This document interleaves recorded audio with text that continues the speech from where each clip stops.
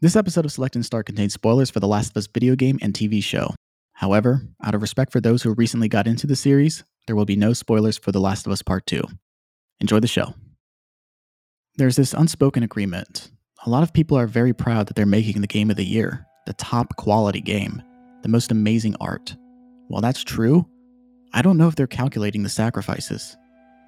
This was a quote from a Naughty Dog staffer interviewed by Jason Schreier for his Kotaku article, "As Naughty Dog crunches on The Last of Us 2, developers wonder how much longer this approach can last," published in March of 2020.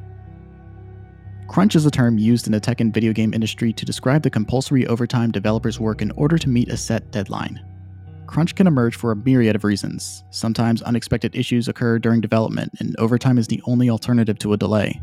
Crunch can also become part of a company's culture, and the expectation to work long hours for higher status takes up precedence over one's personal health and well-being. It is a culture of putting your life on the line for the company you work for. A 2019 survey conducted by the International Game Developers Association revealed that 40% of those surveyed reported that they worked crunch time at least once over the course of the previous year. Only 8% said they received extra pay for those worked hours. Crunch is fairly common in the development of some of the largest and most popular games, including Epic Games' Fortnite, CD Projekt Red's The Witcher 3, and Rockstar's Red Dead Redemption 2. It is a practice most often justified because maximizing revenue and minimizing backlash are more important to corporations than the health of their staff. Naughty Dog, the developer of video game franchises such as Uncharted and The Last of Us, are one of the most notable offenders of this, not only burning out their lower-level employees, but their senior staff as well. Amy Hennig worked at Naughty Dog for a decade, serving as a game director in 2004's Jak 3 before becoming the creative director and writer of the first 3 Uncharted games. Amy Hennig left the company during the production of Uncharted 4 in 2014, making this the first Naughty Dog-developed Uncharted game she didn't direct. Following her departure, she would harshly criticize the working conditions at the studio. In a 2016 article written by GameIndustry.biz, she said, quote, "The whole time I was at Naughty Dog, 10.5 years, I probably, on average, I don't know if I ever worked less than 80 hours a week. There were exceptions where it was like, okay, let's take a couple days off. But I pretty much worked 7 days a week, at least 12 hours a day." End quote. Uncharted 2's co-director, Bruce Straley, worked to direct Uncharted 4 with Neil Druckmann, his co-director on 2013's The Last of Us. Straley had even more tenure than Hennig, having served at the company since working as an artist on 1999's Crash Team Racing. Straley would leave Naughty Dog following the release of Uncharted 4 in 2016. As Jason Schreier noted in the aforementioned Kotaku article, 14 of the 20 credited non-lead designers on the game no longer work at Naughty Dog. That's 70% of those designers. This significant attrition at Naughty Dog is ironic given the game's story where Nathan Drake casts aside his peaceful domestic life to recklessly pursue his passion for adventure. Druckmann would go on to become co-president of Naughty Dog, as well as the creative director for The Last of Us Part 2, which would continue the troubling trend of crunch culture at the company. The Last of Us Part 2 would become the studio's largest and longest game to date, and as scope increased, so did work demands. Naughty Dog games are known for their high level of detail and polish, with titles known to push the graphical limits of the consoles they're developed for. Unfortunately, the conditions created to meet those standards without significant delays has resulted in inhumane working conditions. It's evident by the mass exodus of talent at the studio that Naughty Dog's crunch culture is toxic. But what is the solution in an industry that takes so much from the workers while offering them very little? Bruce Straley, whose name doesn't appear in the credits of The Last of Us TV series despite co-directing the game with the show's executive producer Neil Druckmann, offered one solution in an article that was written by the LA Times in January of 2023. Unionization. I'm Kiefer, and this is Select and Start. Kiefer's a guy who's doing his part to talk about why he thinks that games are art and gush over things that are near to our heart, so let's select a game and press start. Hello and welcome to Select and Start, the podcast about meaningful and memorable video games. I'm your host, Kiefer, and I have another great guest with me today. It's Stephanie Paxson. Stephanie, how are you doing today? I'm good. How are you? I'm doing great. Thank you so much for asking. I am doing what I need to do to survive. I hear you. It's really great to have you here. I consider you a good friend, but for the people who do not have the pleasure of knowing you, talk a little bit about yourself. What do you do and what do you like? Okay, what do I do? So I work in marketing at a nonprofit that is focused on women's pelvic health. Also, it's called urogynecology, not Euro as in European. It's like urology and gynecology as one word. I never knew about that until I started working here. And then part-time, I freelance with social media and graphic design. My main part-time gig right now is being a TikToker for a biotech company. And then what do I like? That's hard. I like plants. I guess this is audio, but Kiefer can see that I have some plants in my room. That was definitely a hobby I picked up in the recent years. I like long walks in the city over the beach just because there's a lot of things to look at and people watching I love. What else do I like? I like baking. I try to bake a pie every pie day. How'd that go?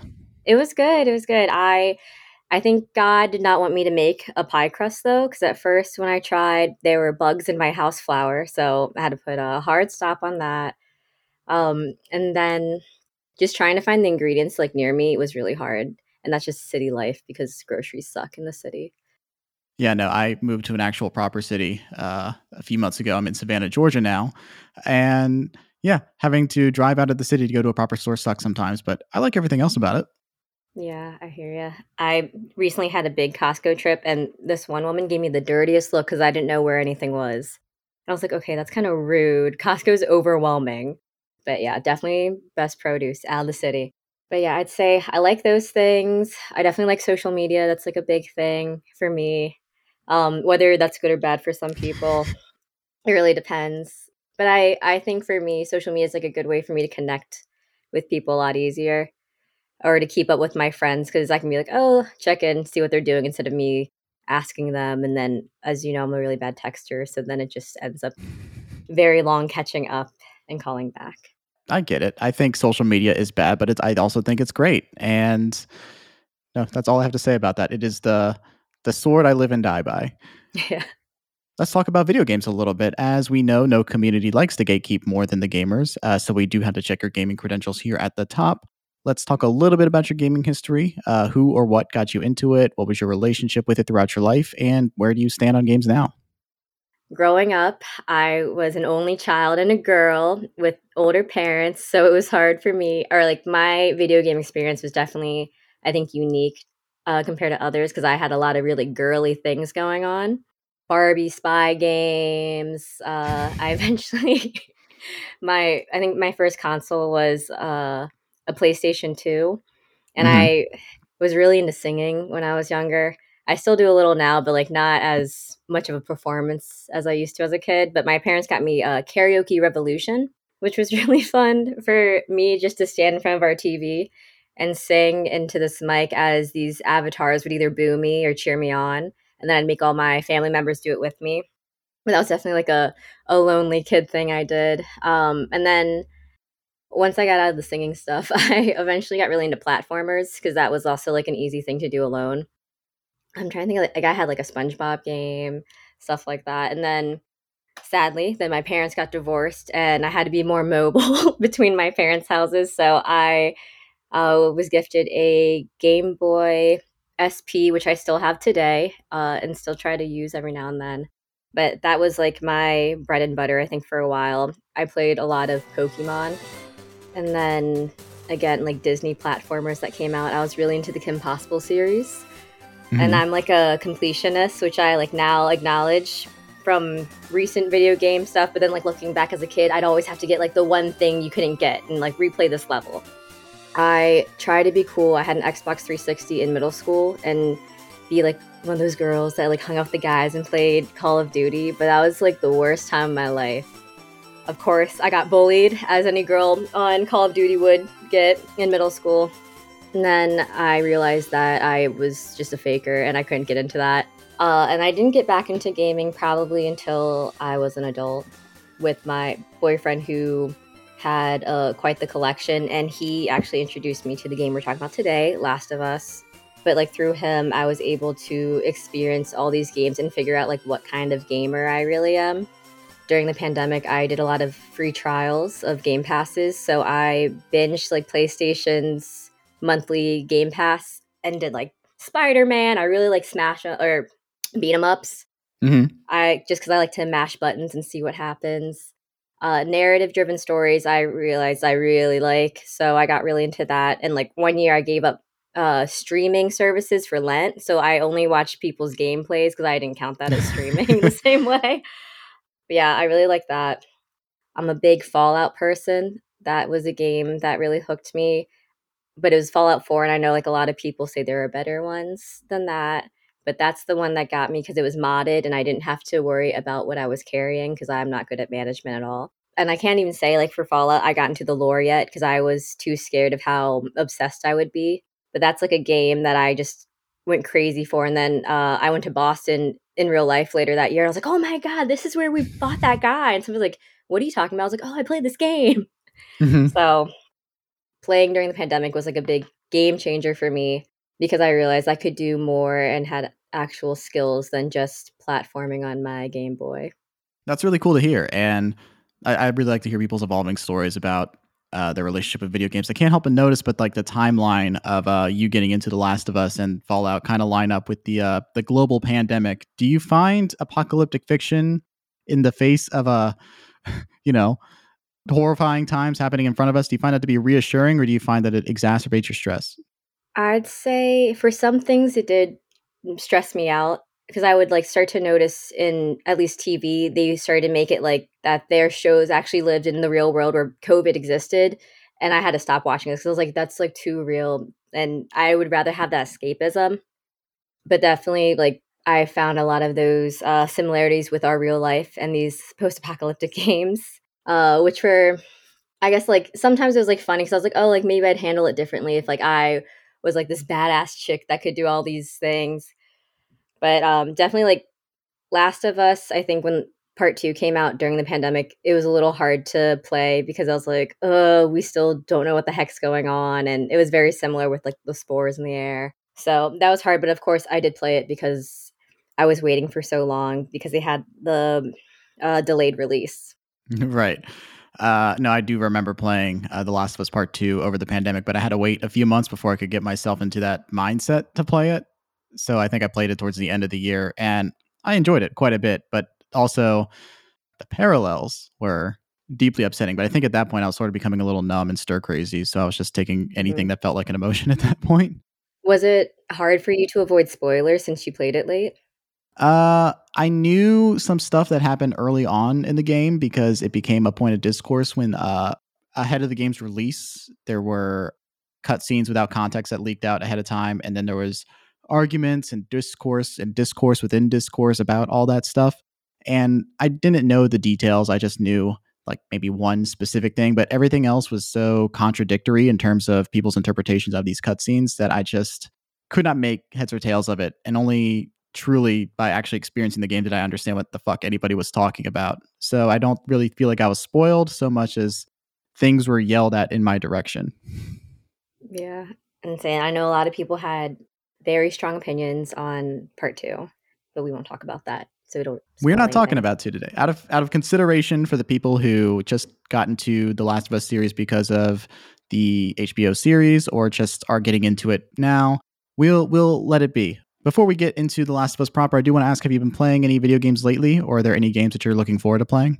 So I this morning, I just finished playing Life is Strange: True Colors because last night I fell asleep during a cutscene, and I liked it okay, but I saw this review of it, which I totally agreed with, where it's like, "I don't help people with their emotions that much in real life, so it's hard for me to enjoy it in this game." And I was just like, "Yeah, I can relate."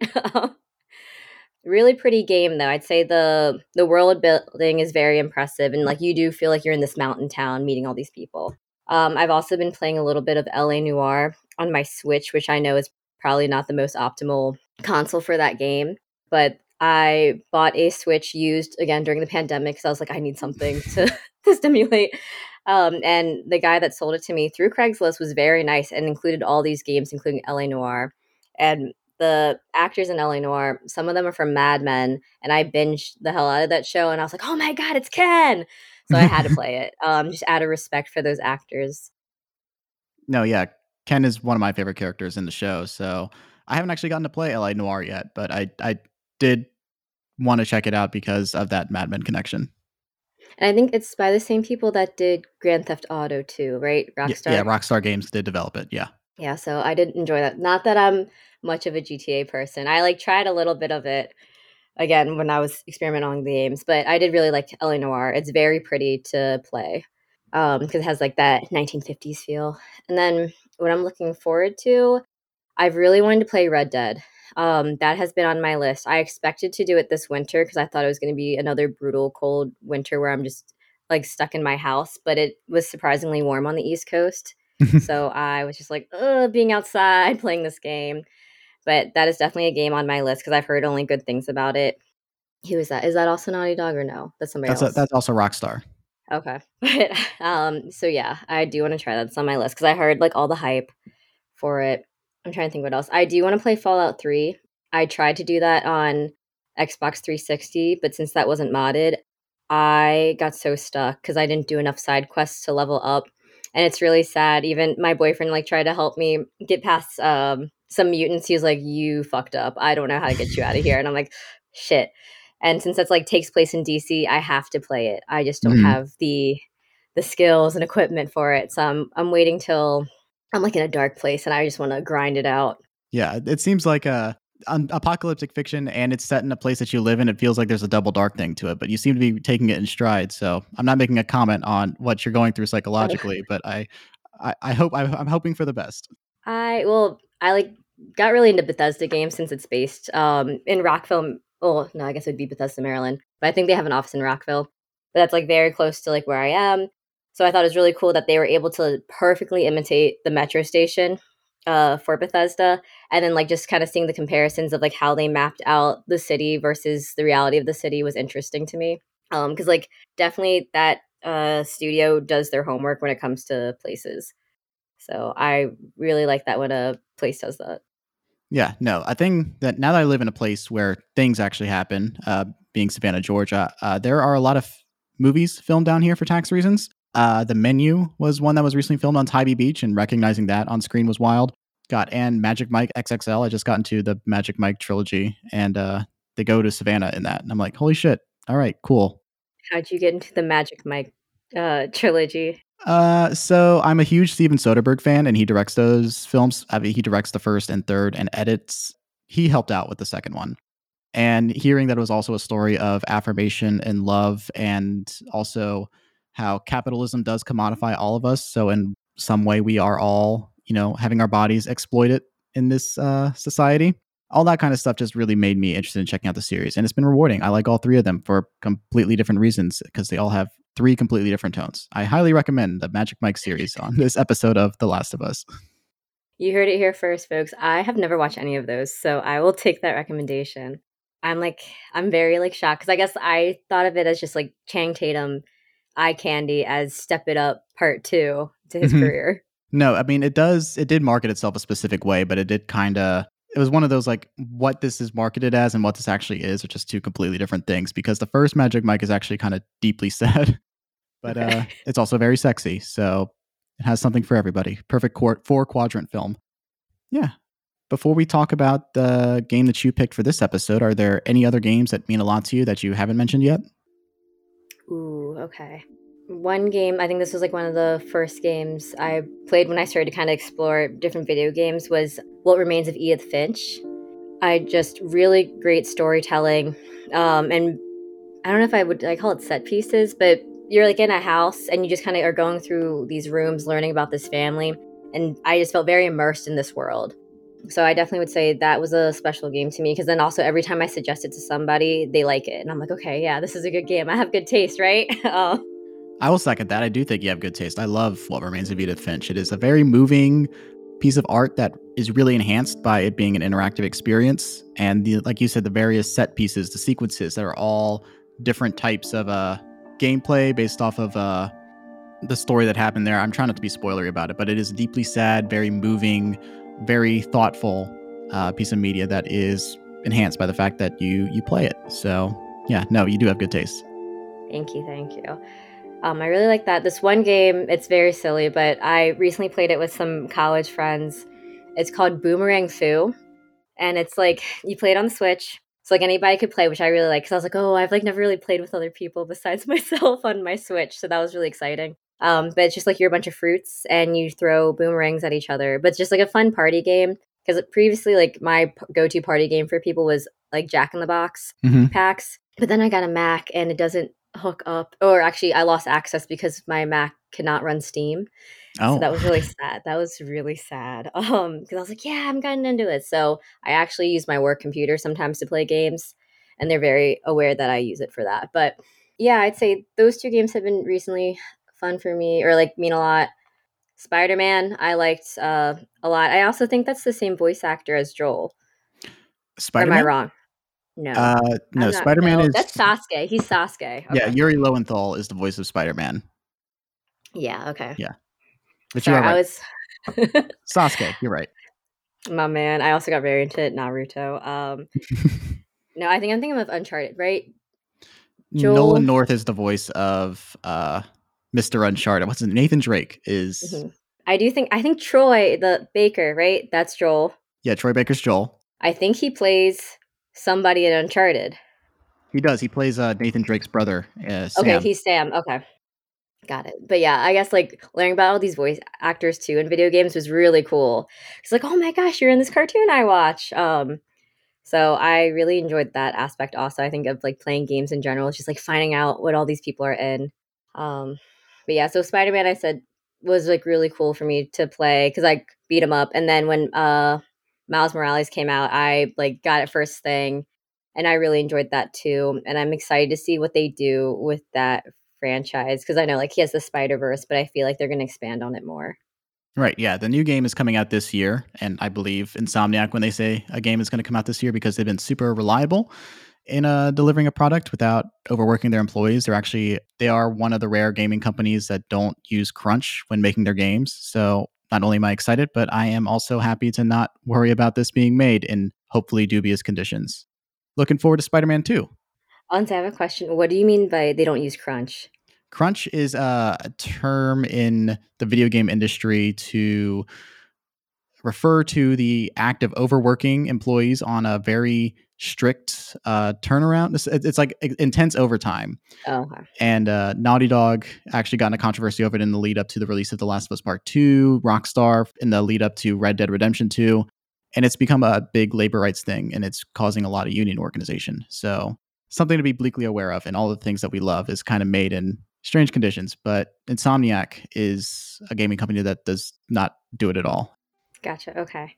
Yeah. Well, thank you for teaching me something. I'm hoping to serve as like the everyday woman to the listeners on this episode.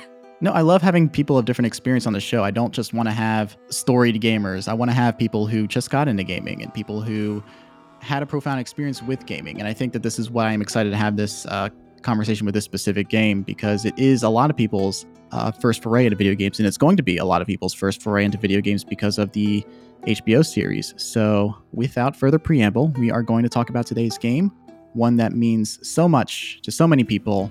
I am referring to 2013's The Last of Us.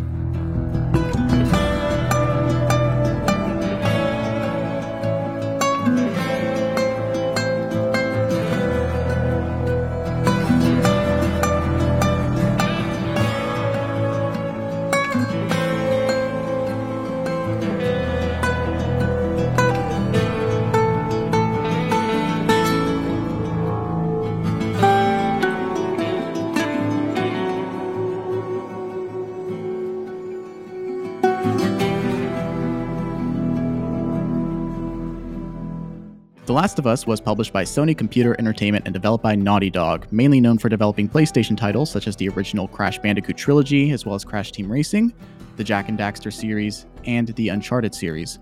The game was co-directed by Bruce Straley and Neil Druckmann. Straley had worked at Naughty Dog since 1999 and would go on to co-direct Uncharted 2 with Amy Hennig in 2009. Druckmann had worked with Naughty Dog since 2004, with this game being his first directing credit. Druckmann and Straley would go on to direct Uncharted 4 together, and Straley left Naughty Dog in September of 2017, citing burnout, and has started his own studio, Wildflower Interactive, in 2022. Druckmann is currently co-president of Naughty Dog. The music was composed by Gustavo Santaolalla, who won the Academy Award for Best Original Score 2 years in a row for Brokeback Mountain and Babel.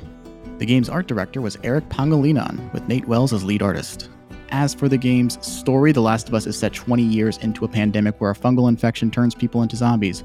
Joel, portrayed by Troy Baker, who's done countless voice roles, including Booker from BioShock Infinite and Reese from Tales from the Borderlands. Joel is a troubled man with a dark past and is tasked with protecting and escorting the 14-year-old Ellie, portrayed by Ashley Johnson, known for countless roles, but I'm going to shout out Critical Role and Infinity Train as the standouts. As they travel across the post-apocalyptic United States, as she may be the cure to this horrifying infection. Ellie's immune to the infection, which attracts the attention of the Fireflies, a rebel group violently opposing militarized occupations of the last remaining cities in America. Marlene, their leader, believes the Fireflies could develop a vaccine with enough research and sends Joel from the Boston QZ across the United States. Joel agrees to the highly dangerous task as it was the last wish from his close friend and smuggling partner Tess, who sacrificed herself to save Ellie and Joel from Fedra soldiers. Shenanigans ensue. The gameplay is played from a third-person perspective with a mix of gunplay and melee mechanics and an emphasis on survival and stealth as you take on and avoid military soldiers, scavengers, and zombie-like creatures called the Infected, who have been consumed by the aggressive fungal infection Ellie is immune to. Individuals who have been infected for long periods of time are overgrown with fungi and lose the use of sight but have enhanced hearing and strength.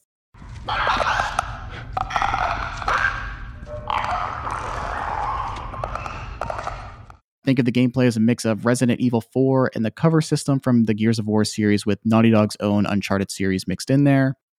You can take on enemies head-on and potentially die quickly, or you can carefully and methodically sneak past groups or slowly take them out with stealth.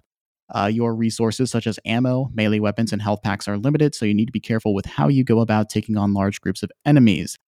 The Last of Us was released worldwide on PlayStation 3 on June 14th, 2013.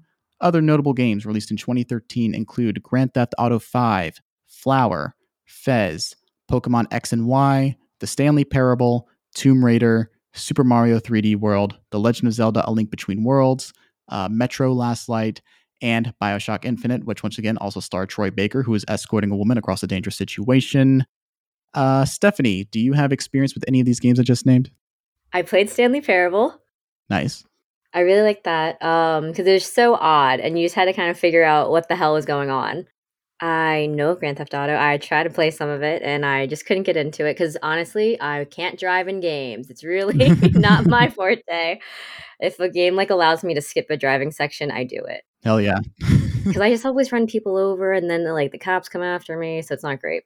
I don't like driving in real life. True. But yeah, I feel like that is the only game that I played out of the ones. BioShock, you said Infinite? Infinite, the third one, yeah. Maybe I played, is that Americana-ish? Yes. Yes, okay, I played some of that too. With The Last of Us, that is the first game I was actually able to shoot in. So I tried to do it in BioShock, and I just was terrible because I'd line up my character against the enemy and then put the gun up, and then by the time I did that, the enemy's gone. So yeah. I had to just stop. But I did read into the lore of it because I was like, okay, it looked interesting enough. Right. I do not recommend first-person shooters for people who are just getting into video games because it is big, especially if you're playing them on console, because you have to sort of manage the camera of the first-person perspective in addition to aiming and shooting. I've seen this happen with literally every single person who's tried to get into games. The locomotion is just too much to get into at once. So I do not blame you for not getting into BioShock Infinite on a gameplay level. I personally do not like BioShock Infinite specifically. I'll leave it there. This is not what we're talking about today. But what ultimately made you settle on The Last of Us as the game that you wanted to talk about? I think because when I first played it, I got so hooked on it and read into everything I could. I read the comics that accompanied it. I did the DLC. I read into all these voice actors, learned about the studio, because then from there I got really into Uncharted.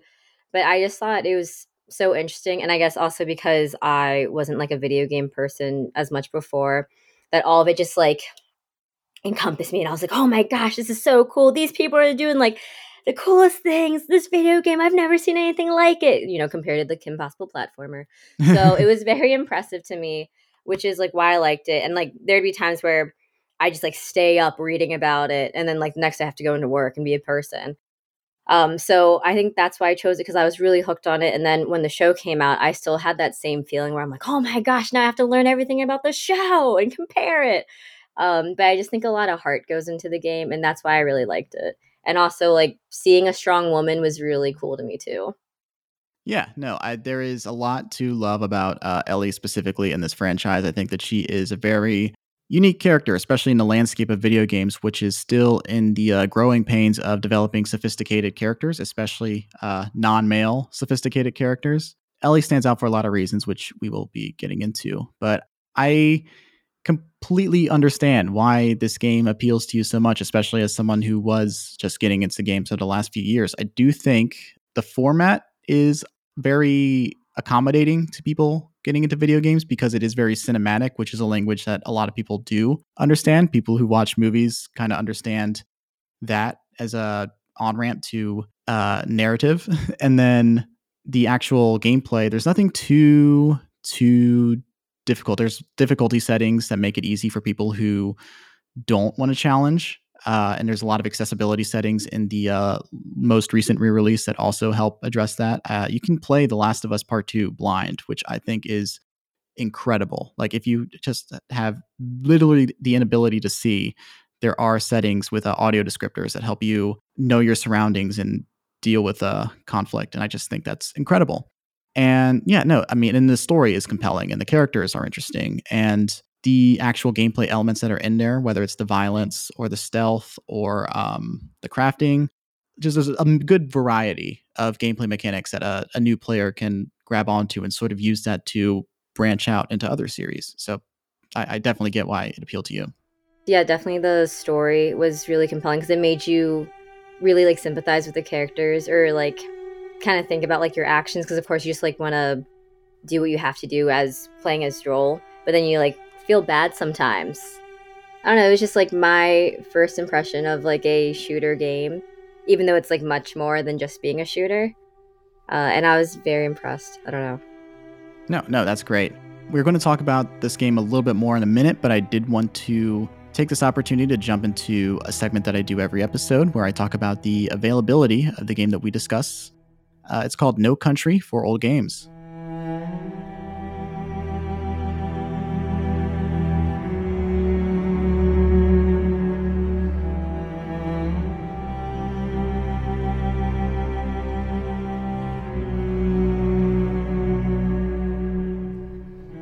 Video game preservation means a great deal to me, and one of the goals of this podcast is to bring attention to the issue of making older games readily available for those who wish to play them.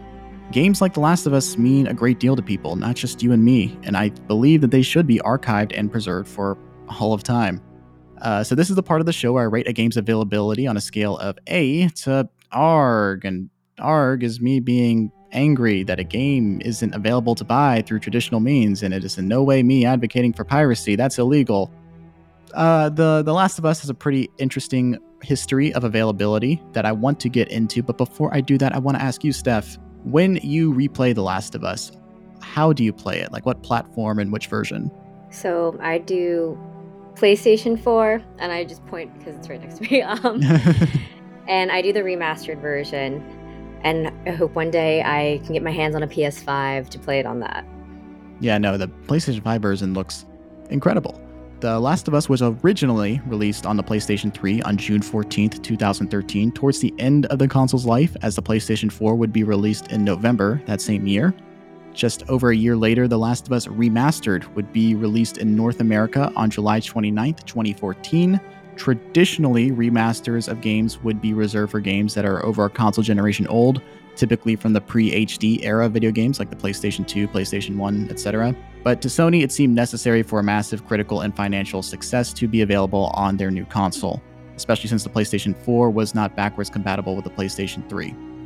The original and PlayStation 4 versions are nearly identical, but the remastered PS4 version includes improved graphics with greater draw distance, allowing players to see further, and a higher frame rate, and all downloadable content available from the start, including multiplayer maps and the Left Behind DLC, which is an additional story scenario where you play as Ellie. You can sort of look at this as a director's cut version of the game. It isn't limited by the aging hardware of the PlayStation 3, and all of the content is in one package. The Last of Us Part 1, which was the remake that was released in September of 2022 on the PlayStation 5, is a complete visual overhaul with new controls, new character models, new art direction, and so on. That said, the actual layout and level design still resembles the original and all of their 2013 sensibilities, which again, it's a remake, but it is fundamentally the same game. It uses all the same voice acting that the original uses.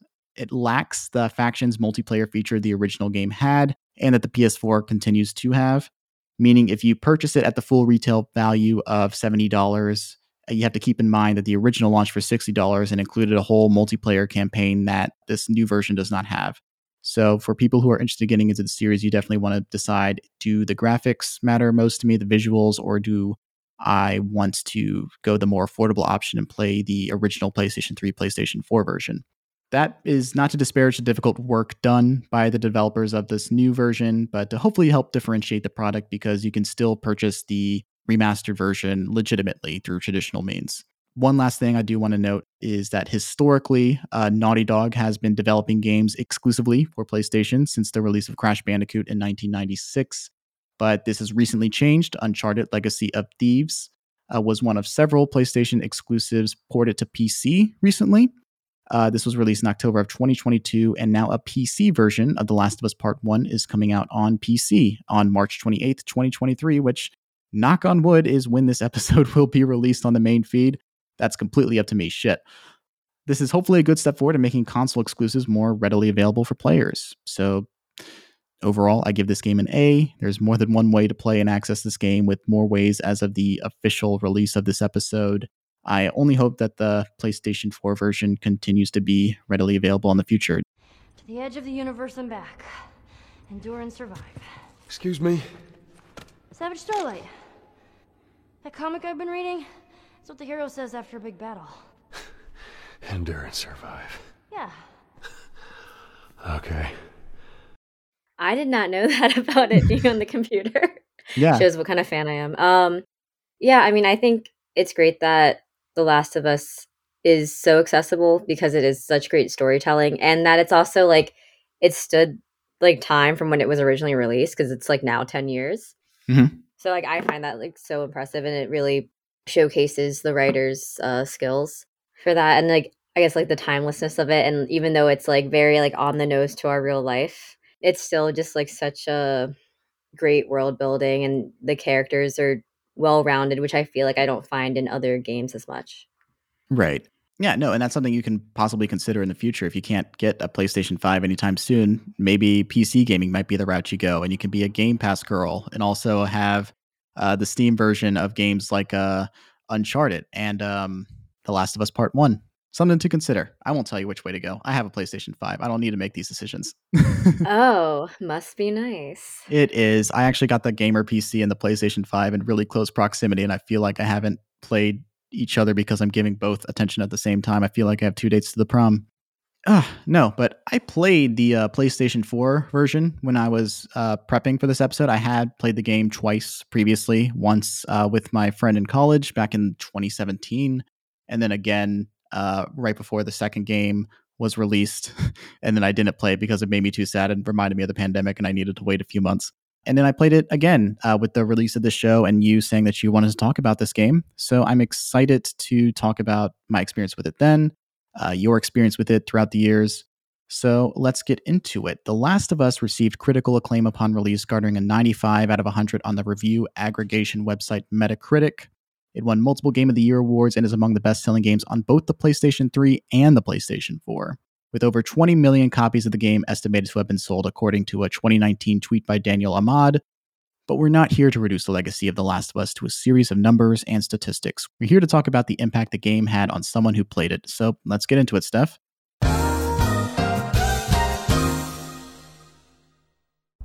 Okay. Hello. This is Clem Bianchi. I'm a courier, delivering mail in space, one package at a time. If you're hearing this message, I need some help. I'm trying to deliver a package to a guy on Pluto. Says his name is Gorge Flummox. If anyone knows a Gorge Flummox on Pluto, please let him know I've been trying to reach him about his box of Lunarian cheese. I know the box is full of cheese because, for the last few weeks, I've started hearing things when I touch my cargo. When I pick up a letter or a package, I hear conversations, and sometimes even see things, tied to whoever the mail is for or from. I call it the letter opener.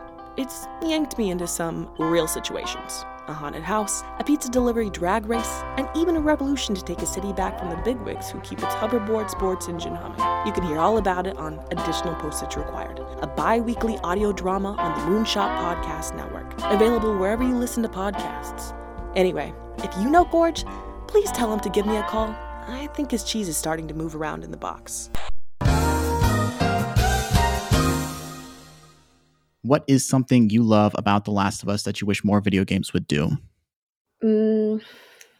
That's hard. I mean, I definitely found my love of scavenging through The Last of Us because I did play on like a harder mode. So just like opening all the drawers. And I guess like other games do this, but with that, I just like I love the sounds of it. I thought the sound of Last of Us was really good. Like one thing I loved was turning on the flashlight on the backpack because you just hear that little click. And as like an ASMR person, that was just something that really like did it for me. I was like, oh, I feel like I'm in it. And I think the pacing was really good. And the cutscenes, because sometimes when I play video games, cutscenes, as I said, I fell asleep earlier through one. I always was like very thrilled, like to see what would happen next, or like I was like on the edge of my seat and like clicking buttons to see if like when I'd have to pick it up. It really immerses you in the world, which like you don't always feel in games. And like also I played before pandemic, so like I really just felt like, oh my gosh, like what if this world happened? So I really like that. I love the dialogue because like even like playing it while you're just like walking to your next destination, like you really feel that relationship between Ellie and Joel, or whoever companion they pick up along the way. So I thought that was really cool. Or just I feel like every game does like an Easter egg, but for them, like there's just like little pieces that I thought were like such nice touches. So like the joke book, that's great. Mm-hmm. And because like I just thought that was like a fun thing to have versus like how dark the game was in terms of just situation. Okay, we need to lighten the mood. Ready? It doesn't matter how much you push the envelope, it'll still be stationary. What is that? It's a joke book. No pun intended. Volume 2 by Will Livingston. Let's keep going. What did the Confederate soldiers use to eat off of? Civilware. Uh-huh. But yeah, I just like I would hope there are like more games, and I guess maybe especially as a girl that did very girly things until recently in terms of gaming. I think it was like a great entry for me, and I hope there are other games like that to get girls more into gaming, and not to be like that's not the case now that girls don't game. But I'd say among my friends, nobody would know what the heck I'm talking about when it comes to the video game The Last of Us, but they'd all be like, "Oh, Pedro Pascal, say less." And so like I'd hope to have like that common ground to be like, you can play this too, like anybody can. So yeah, I hope for more games that have that easy access. No, yeah, I know some coworkers who are interested in playing the game now because of the series, and their husbands have PlayStations, and they're just excited about the idea of playing and getting an alternate version of their experience. We'll talk about the TV show shortly, but I do want to cover some more ground with the game here, and I do enjoy your points, especially about the playing while the story plays out. I do think that a smart decision is that there are cutscenes that do interrupt your typical gameplay loop with some more traditional cinematic approach, but it's those conversations while the game is playing that helps with the pacing of it. And even built into that to grow your relationship with Ellie mainly, but also, like you said, the other companions along the way, there are optional conversations too. You don't have to have them, but they do enhance your relationship with Ellie when she takes the time to tell you a joke or remark upon a piece of scenery around you, or to just shoot the shit about what a coffee shop was like before the end times. Those experiences matter because it isn't just like you are being force fed the relationship with Ellie. You are assisting Ellie. You are choosing to talk to Ellie. And that goes a long way in what this game is trying to do as it ramps up towards its finale. A book just fell on my head. I only have myself to blame. Or wait, I said it wrong. Hold on, let me read it again. A book just fell on my head. I only have my shelf to blame. I ruined it. Yeah, definitely. Because I think that's why I fell in love with the game too. Is because it's just like you get to know this girl and like the past of Joel and like why he's like such a grump at first. Mm-hmm. And like I feel like you also don't see as many relationships like that in games so much. I mean, like right now I'm thinking of God of War that has like a father-son duo, and I'm like, okay, that might be similar. But But am that I was right after. on that? That was after. All right. Yeah. Well, there. So they inspired it. But yeah, I just felt like I've never seen that dynamic as much in cinema, and like it's nice that like in a way I want to say it's like wholesome because it's just like learning how to build that relationship of like a parent child without like I mean, of course, all the killing and whatnot, zombies in the way. But it's just like you don't see that as much, and I think it's just a different perspective, and it kind of again brings like that heart to the game. Right.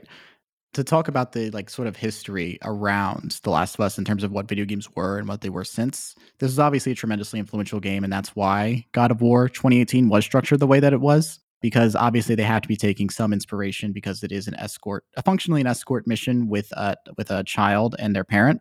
You wouldn't believe with the landscape of video games now, but those kinds of like I am guiding somebody through a situation that used to be the worst parts of a video game. Resident Evil 4, which is where the sort of model of what a third-person action video game became, it sort of became the template for action video games for the decades since. A huge section of the game is you guiding the president's daughter, Ashley, across like a bunch of zombies and horrifying scenarios, and she's helpless. She can't protect herself, and it is what people consider to be the worst part of that game because like this person is defenseless. Help me, Leon!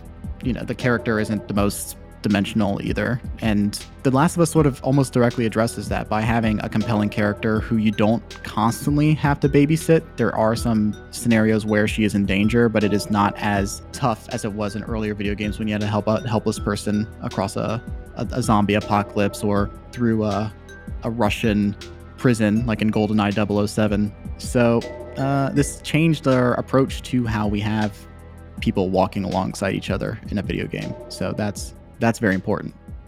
I have a question since you have a PS5. Did you play the demo for Resident Evil?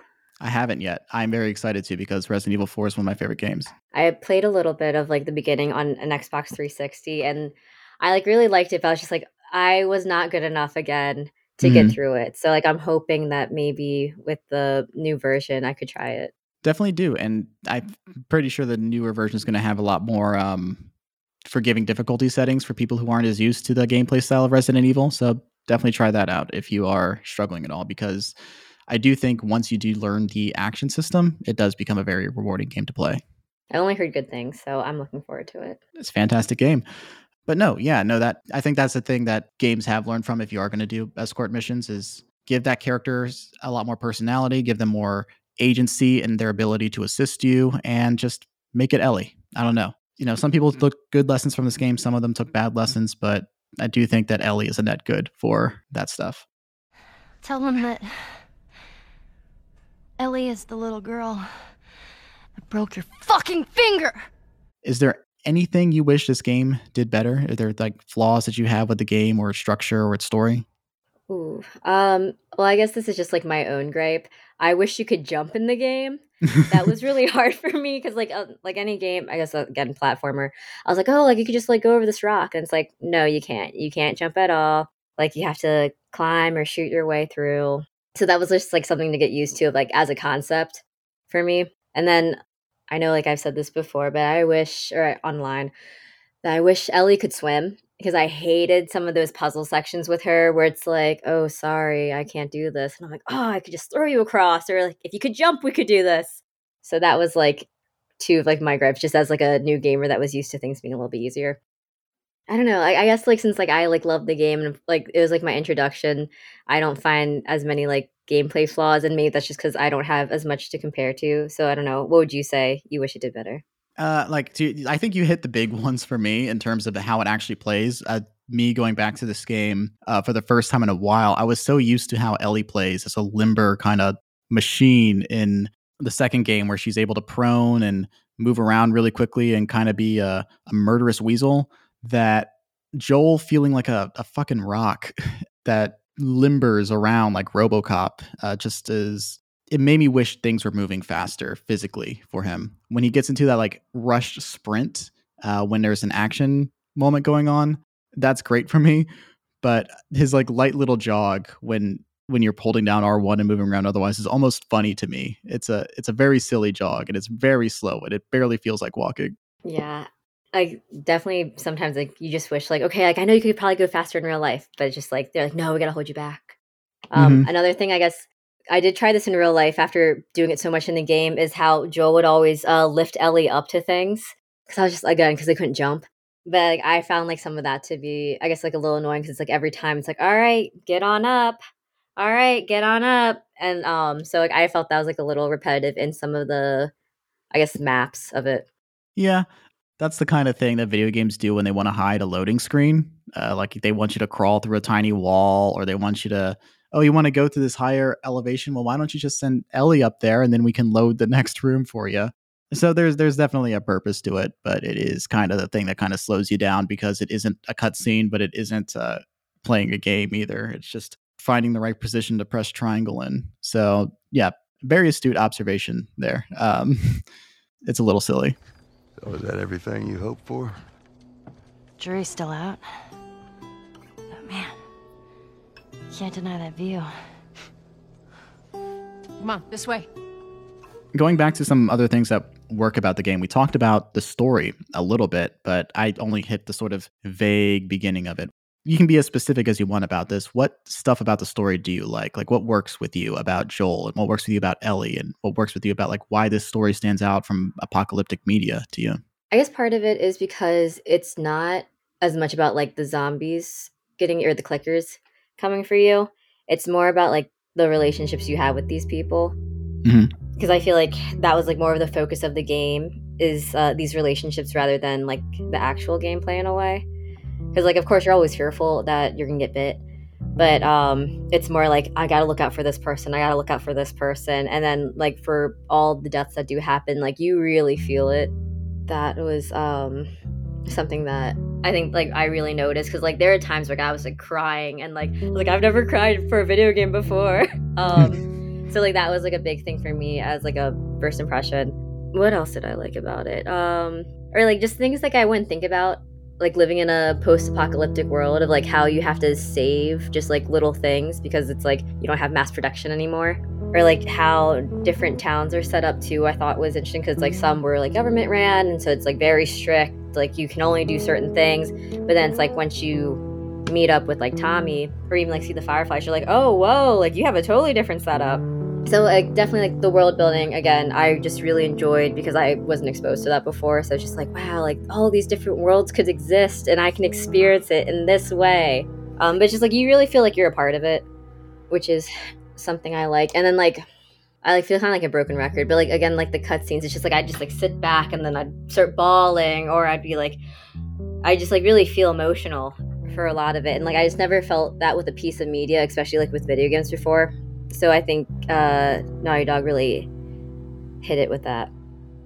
Right. Yeah. There's definitely an enhancement, not to beat this dead drum that I've been beating on, going on 18, 19 episodes now, but the interactivity creates a greater sense of intimacy with the world around you because you feel like you're participating in all the action of that, for better or worse. When Joel kills a person, you are killing a person, but you're also protecting somebody in your mind because Ellie is standing right there behind you, or Sam and Henry are around, or Bill is there, or so on and so forth. There is that necessity to endure and survive. You're on a mission. You're trying to protect somebody, and you can justify that violence because you are willing to do these heinous things to protect the person you're with. You also just use that time to get to know your person better and move things around, and that makes those cutscenes where you are just having a moment to sort of catch your breath hit harder, and you being more willing to engage with it. But speaking about some very specific details about this game, Joel is a very violent person. He does emphasize that throughout the story. She's just a kid. And the reason that he has like this conflicting relationship with this kid and her presence in the apocalypse is that she was born after the apocalypse. Joel was there during the day that the world went to shit when the outbreak happened. And he was a father at that time, a daughter that was Ellie's age, who was killed basically day one. And he barely got out alive and had very little reason to live, but continued to live and did heinous things to survive with his brother Tommy. Which brings us into 20 years into the future, where he is this jaded, cynical smuggler who is very selfishly living his life. He doesn't really have any true intimate connections to anybody. He doesn't like talking about like his relationship with Tess while she's alive, and he tries to bury any emotions he has about Tess after she dies. Hey, look, about Tess. I don't even know what... Here's how this thing's gonna play out. You don't bring up Tess. Ever. Matter of fact, we just keep our histories to ourselves. Secondly, don't tell anybody about your condition. They think you're crazy, they'll try to kill you. And lastly, you do what I say when I say it. We clear? Sure. Repeat it. What you say goes. Good. Ellie is sort of like this flip switch in him, because at first he is doing it out of obligation regarding her as functionally human cargo. And as you, the player, get to know her better, and as Joel understands her better as they go throughout this apocalypse over the course of a year, gets to know her better, he becomes emotionally tied to her. And they have moments together where it's like almost a paternalistic relationship that reminds him of the paternalistic relationship that he had before. It's believable because of how much time you are spending together that would develop. It's not just over the course of a few levels. It is many cutscenes and many experiences you have together, and many violent experiences where he is having to do violent things and trying to shield her from it, but also like she saves his life at multiple times and wouldn't have been able to do that without her. It's good stuff. Yeah. I guess like playing as Joel too, and just like how video games are violent in general, I definitely didn't feel that sense of like being like, oh, this guy is like super violent when I was playing at first, because I'm just like, it's a video game, you got to survive. But then like seeing it, I guess like in the cutscenes and then also now in the TV show, it gave me like a different perspective of like how he is. Because I also feel like some things in the video game were a lot more subtle, and I guess that's because he was like bearing his feelings. Because like I feel like he and Tess were not so romantic when you're playing either. It's just like they're buddies. And then like again, like that came out later that they did, but it wasn't like really that prominent when they were looking for that battery. I think it's like interesting how they do like the contrast between Sarah and Ellie, because like they're so opposite. Sarah was like very soft and sweet, while Ellie's just like born in the apocalypse, so she's a hardened kid like from the get-go. Here, What's this? your birthday? You kept complaining about your broken watch. So I figured, you know. You like it? Honey, this is... It's What? nice, but I think it's stuck. It's not... What? No. Oh, ha ha. Yeah, because you play as Sarah in the beginning until it switches to Joel as he's carrying her through the madness until she is ultimately killed, not by the infected, but by a soldier. And that sort of is meant to inform your opinion on not just the infected, but people too. It makes it easier for you as the player to get into the mindset of taking out the people who are conscious living beings, as well as the violence that you commit against the already infected. And video game violence is already a function of most video games you play. I think that is kind of like the default mode that people assume a video game is.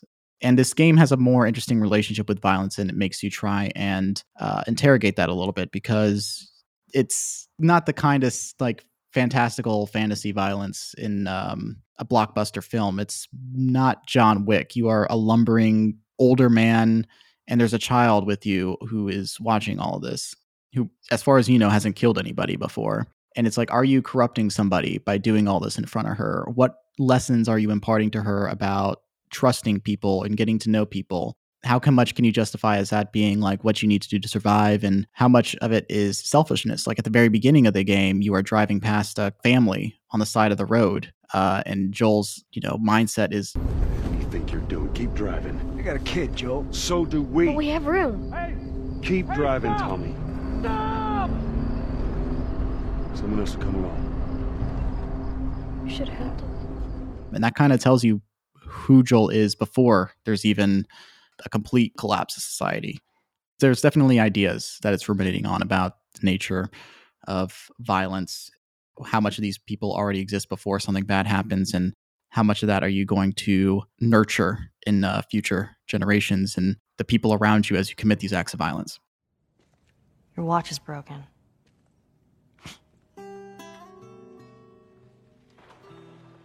I feel like I'm talking too much. I want to make sure that you No, are... it's okay. I was giving you a pause. I think when I'm like really nervous. But Also, like, I guess, like, for me, like, seeing a kid in, like, this world too was new, because I feel like most of the times you don't have, like, kids in, like, violent video games. So seeing that was definitely interesting, and also, like, just being, like, a young girl, you don't usually see that, and just, like, her way of interpreting the world around her, because, like, also, since she was born post-breakout, just, like, and also, I guess, like, she had a pretty tough life of growing up, no family, just very government. But just, like, how she sees the world versus, like, how you see it, like, how he had to change into this hardened man because of the loss of his daughter, and how they, I guess, connect on that of both being these hardened souls. But, like, I guess you also see her I feel like the first time I see her really soften up, is when they meet Sam and Henry because of how she relates to Sam is the kid, right? I think Sam is the young one, yeah. Okay. I always get that confused. But yeah, so, like, how she connects with Sam, because, like, the moment where he's like, oh, I want to take this train, and the brother's like, no, we only take what we, like, need to survive. And, like, he's, I guess, more similar to Joel, where it's like, you gotta do what you have to survive, leave things behind, like, only carry the important stuff. But then, like, for her to, like, pick it up, for him to have is, like, a very, like, kind thing for her. And, like, I think, like, one of the first kind things you see from her, just because, like, she didn't have to interact with people as much the same way you see Joel. Or it's like she's not in a position yet to be giving to somebody. So Right. it's, like, nice to shine that soft light on her. And then the impact it has on them afterwards. Because, like, that's, I think, even though, like, she has dealt with death before, I think that one was, like, a very hard one for her. Right. Every companion that you meet along the game, or every named character that isn't just there to blow a bullet into their brain, Holy shit, Joel. serves some sort of narrative purpose to, like, compare and contrast the relationship with Joel and Ellie. Tess is sort of where Joel is at in his life.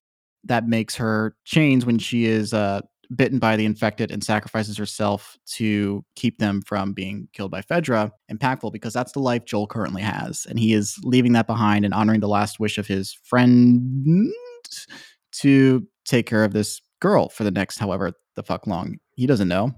Guess what? We're shitty people, Joel. It's been that way for a long time. No, we are survivors. This is our chance. It is over, Tess! This is my last stop. She's infected. Give me your arm. This was 3 weeks.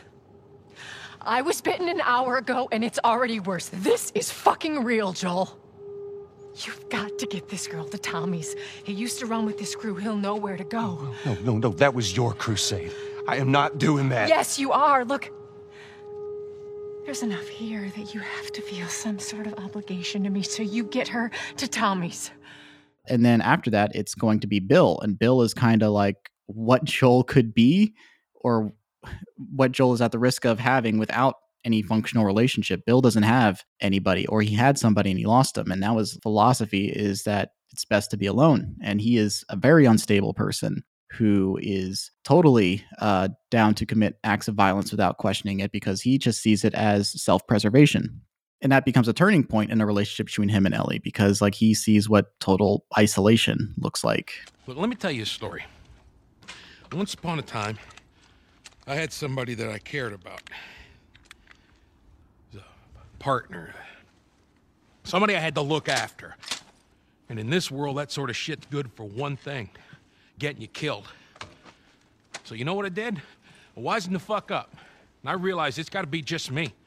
You keep babysitting long enough, and eventually it's gonna blow up in your face. And then after that, it's Sam and Henry, who are also a man and his little brother, the child who is roughly Ellie's age. And there's a softness to Henry, but there's also a sternness to Henry, where that develops, and where Sam goes, where he gets infected.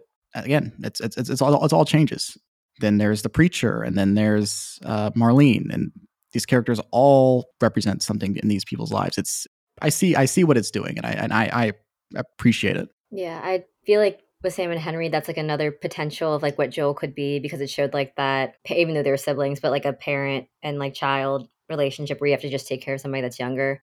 But of course, like, Joel didn't care about Ellie the same way Henry did for Sam. So, like, I also, like, found that interesting, because it's like, like, he should feel, like, as, like, loving and want to protect these kids as much as he could, but he's like, I don't know. But yeah, I like that. And then back to Bill. Bill was probably, like, one of my favorite characters I interacted with. One, because he's a gay icon.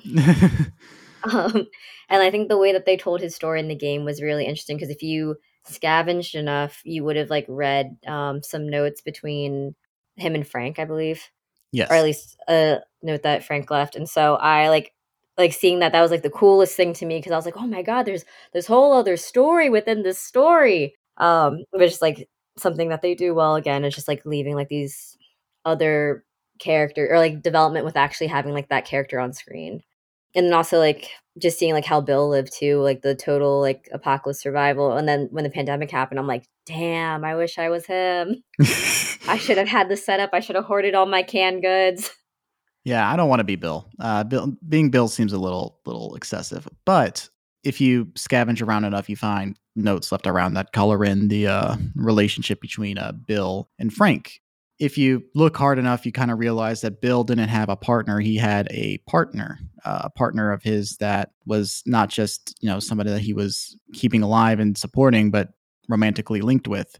You read a note at the end of this level or mission, whatever structure, whatever you want to call it, where you find the body of Frank. The whole contrivance around this mission was you find Bill. Joel's like, you owe me a favor. Help me get a car. He says there's an engine block.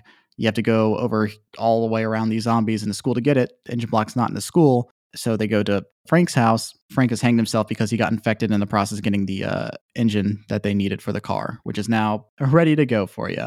Bill? Somebody had the same idea. They stole my shit. Well, then what the hell is plan B? You ought to be thankful you're still drawing breath. That was plan A, B, C, all the way to fucking Z. And furthermore, tell Tess that she could take this job. Don't you bring Tess She into can this. shove it right This up has nothing her to do with...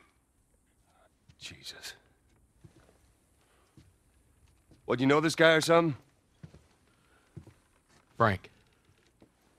Who the hell's Frank? He was my partner.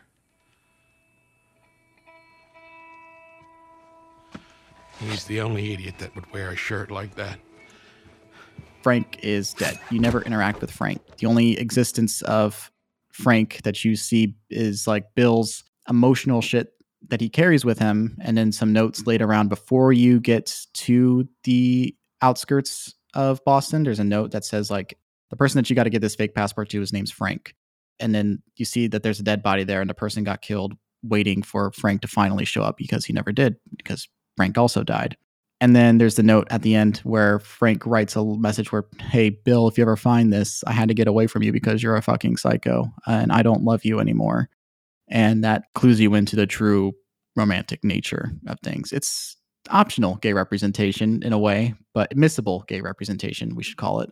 But it is absolutely a gay relationship, and a dark one, because it's a person who would rather be alone than to be around this Bill guy who has clearly lost it out of a sense of protecting himself. And we'll get into how the show handles that shortly and how I kind of prefer its interpretation. But yeah, no, it's dark. Yeah, because like when I was like, yeah, gay rights, but I was like, ooh, you know what? That's pretty dark. And I guess it's like no matter what, like you're still living in this world, and like there's going to be things that happen. So like I really appreciate like seeing that type of relationship in a different light. We've talked about the individuals that you encounter that sort of work as juxtapositions or clearly inform the relationship between Joel and Ellie.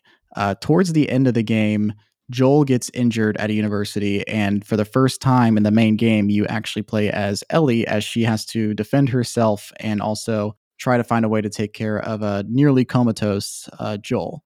They also have a very horrifying encounter with an older man who has this very David, right? The preacher. That's his name. Yeah. Mm-hmm. Yeah, he is a preacher. He doesn't immediately attack you, so you sort of have to question what his intention is. But there is no Joel there to help Ellie in that situation. It's just her. I want to know what your experience was like playing the Ellie section of the game, and since that's such a dynamic change from everything else. Yeah. Well, definitely it was like getting used to her play style, because I feel like she was like knife heavy. So having like to learn how to do that, or knowing like she couldn't maneuver the same way Joel could, but then in other ways that was maybe helpful because she's smaller. That was neat. And I guess like I'm trying to think like the scenes with her. There's like one part where you're with David and like clickers come. And like having to do that, I remember like I had to do it so many times because I wasn't used to it. But then I was just like, God damn it, I'm gonna beat it as Ellie, no help. But yeah, I just thought like it was cool to see like her perspective, like being on your own, because like sometimes you were used to having like again a companion that would help you, like maybe with like the AI would like get like another enemy if you couldn't get to it, but then it's just like just you at some points. And so that was interesting for me because it's like I had to figure out like, okay, what kind of like player am I when I'm Ellie? Like, am I more like going to be upfront to people, or am I going to have to be like further back? So that was definitely different. And I guess the dialogue you have with her and these people, because like she's still trying to figure out like, should I trust him or what? And then like the final, I guess, battle between her and David, I like thought was because I hate sneaking. That's one of like my least favorite things to do in a game. So like trying to do that, I was just like, oh my god, I can't just pop out at him. What do I do? Like that's part of the game was really memorable for me because it took like a lot of figuring out for like where I need to hide in order to like get him. Because and like with the fire going, like it was like very dragged out. But like I definitely felt like that sense of panic because I'm like, okay, I don't have Joel who's like brawnier to like do all these things. So like how do I play as her to get what I want? Right. For some people, this is the weakest part of the game because of that character switch and having to play as a weaker character, a 14-year-old girl versus like a 50-plus-year-old man with like years of combat experience. Do you think it is one of the better parts of the game, or do you think it's kind of like, yeah? That is hard to say. Let me think. I guess in a way slow because I don't like sneaking. So I definitely liked being Joel because I had more power, but it was interesting to switch it up. And also, like, I know from my other experiences of like playing games, like where you can choose if you're a guy or a girl, it was nice to be a girl, Right. just like as a relatable person.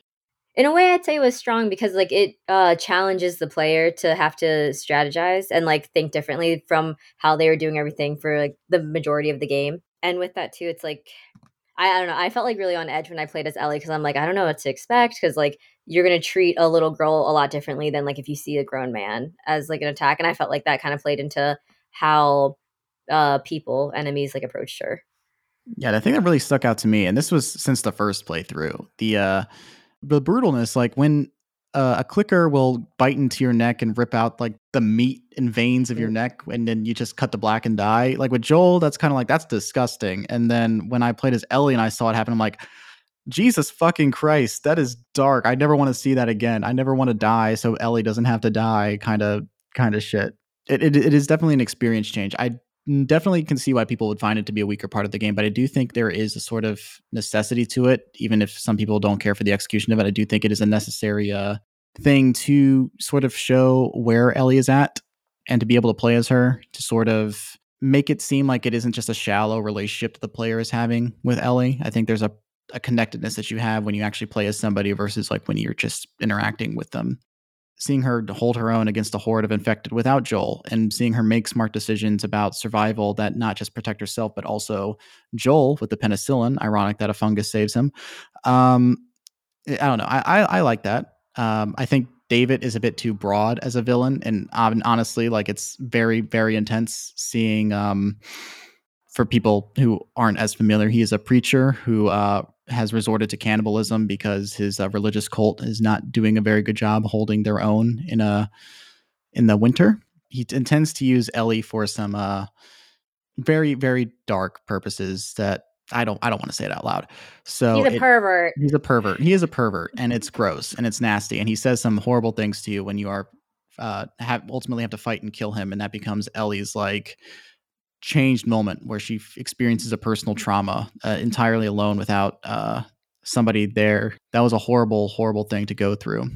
It was a lot for me, even as a player, to just who has played so many video games at a time to deal with. And I'm still reckoning years later. It's like, is that good writing doing all that, or is that manipulative writing where you are, experiencing a vulnerability like that and seeing this stuff happen to a teenage girl from an adult figure, So I wanted to know where you stood on that kind of thing. That's very interesting to hear your perspective on that. Because I guess as a former teenage girl, I've had to be aware of perverts all my life. Yeah. So I guess like I don't know, like, part of it's, like, I'm used to men being so gross that I guess it didn't affect me in the same way because 'cause I've seen it in the light. I'd say ask any woman, it's a common experience to know somebody that's a pervert or just to have a kinda, like, a bad experience similar to that. So, like, definitely, like, to see it, especially having to, like, a kid was gross, and, like, I definitely had to take a pause after that section, and since I was, like, playing it with my boyfriend too, it was, like, interesting for us, like, to talk about that because I don't think he picked it up, or, like, didn't, like, feel as affected, but then, like, when he saw me playing it and be like, "Ugh," and he's like, "Oh, yeah, I guess, like, that would be, like, especially gross." So, yeah, I did think that was, like, interesting because also, like, I think, like, the way they brought it up too was kinda, like, abrupt Hmm. because, like, you like, they didn't hint at it either, it's just kinda, like, all of a sudden he's like, "Yeah, I'm gross." Yeah, I am So a I thought cannibal. I'm religious, and yeah, like yeah. you already had multiple strikes against you. I know, so I was just like, "Oh, man, he's the worst." So I did think that was interesting because I think, like, compared to, like, all the other people you interact with, they weren't to that extreme. Like, everybody has in common that they're surviving, but he, like, had more of an edge where he's like, "And I'm trying to keep this religion going, and my other grossness." While, like, everybody else is just like, "It's me or somebody else." So it's definitely, like, a different light for a villain. Right. I was just curious because, like, for a lot of men, they're not used to that dynamic in a mainstream video game where they are the object of an older man's, like, lewd perversions. And for a woman, that's like a lived experience. So, I mean, like, it can be a teaching moment for a male player for some, or, I mean, for some. And for women, I mean, like, this is like a lived experience that so many of them go through. And that's the kind of like the weird, relationship that I'm having with this, like, gross moment in a video game. Like, and I just that's why I wanted your perspective on it because I've only been able to play this game from my own perspective. Yeah, I mean, you definitely see that type of situation more in, like, TV and movies, Hmm. but that was definitely, like, my first time experiencing that in a video game, but then, like, I'd say, like, other games like, I feel like the only other game that I had, like, maybe somewhat that experience was just, in The Wolf Among Us because they have, sex workers in it, Right. but, like, to this extent, like, it was very graphic. Yeah. No, I mean, I for the record, Ellie protects herself at the end here, but just like the him attempting to and yelling that he intends to do that to her is like just enough alone to unsettle you. She ultimately kills him and screams, and then Joel has that moment, and it's like a big emotional moment for a lot of the players where he like grabs her and says, "I've got you."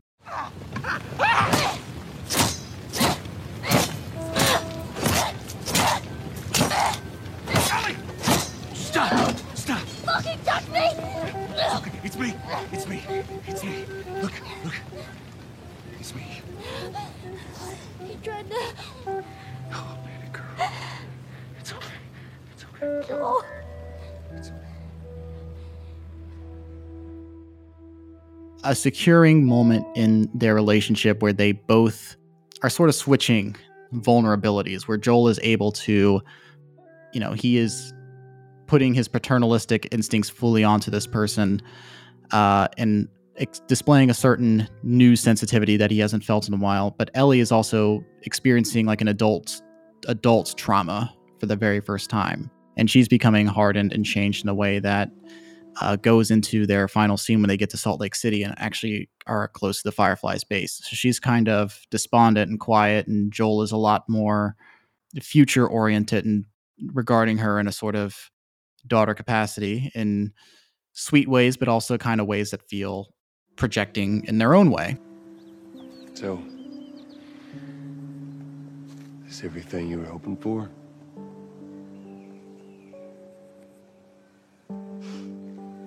It's got its ups and downs, but I can't deny the view, though.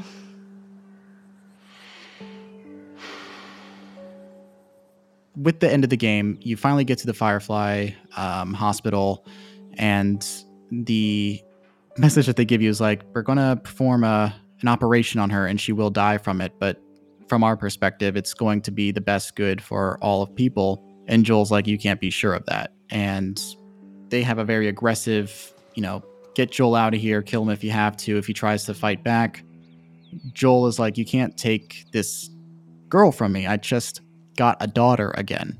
and there are earnest emotions in there, but there's also like a dark, I'm projecting feelings of a lost thing from me on here again. And this becomes like the sort of turning point in the game where it's like, what is the purpose of living in an apocalypse, and what purpose does dying serve in an apocalypse? And what are your perspective on the ending? Not just like the justification of Joel's actions because that's been litigated to death, but like what is your like emotional reaction to like the events in like the final hours of the game? I mean, I definitely didn't expect it when you get there because like I was like, oh, everything's gonna be great. It's gonna be a happy ending. So then like when Marlene's like, oh, sorry, we gotta take her from you. That was just like, like I had to kind of reflect on myself, like what would I do in this situation?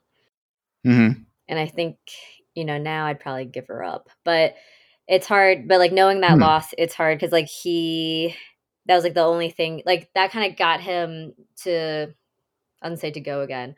But like it gave him a sense of hope again for himself that he like wouldn't turn into Bill, that he can have a relationship again because also it's like he just found Tommy and like that's something he has to later address anyway. But it's like this girl that he's been traveling with, like he cares for her clearly.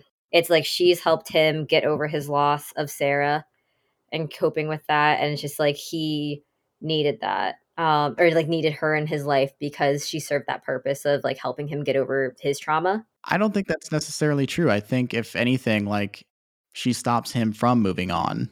Like if you think of it as like he doesn't accept it, he refuses to accept loss. If he were to let her go for the Fireflies, I think that would have been like, I can accept losing a life or something like that. But ultimately, the choice that he makes is he kills everybody that he runs into in the hospital to retrieve Ellie. Sweet Jesus. Doctor? What are you doing in here?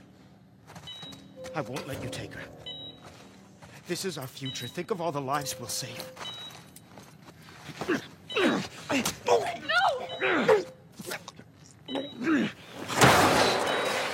Animal!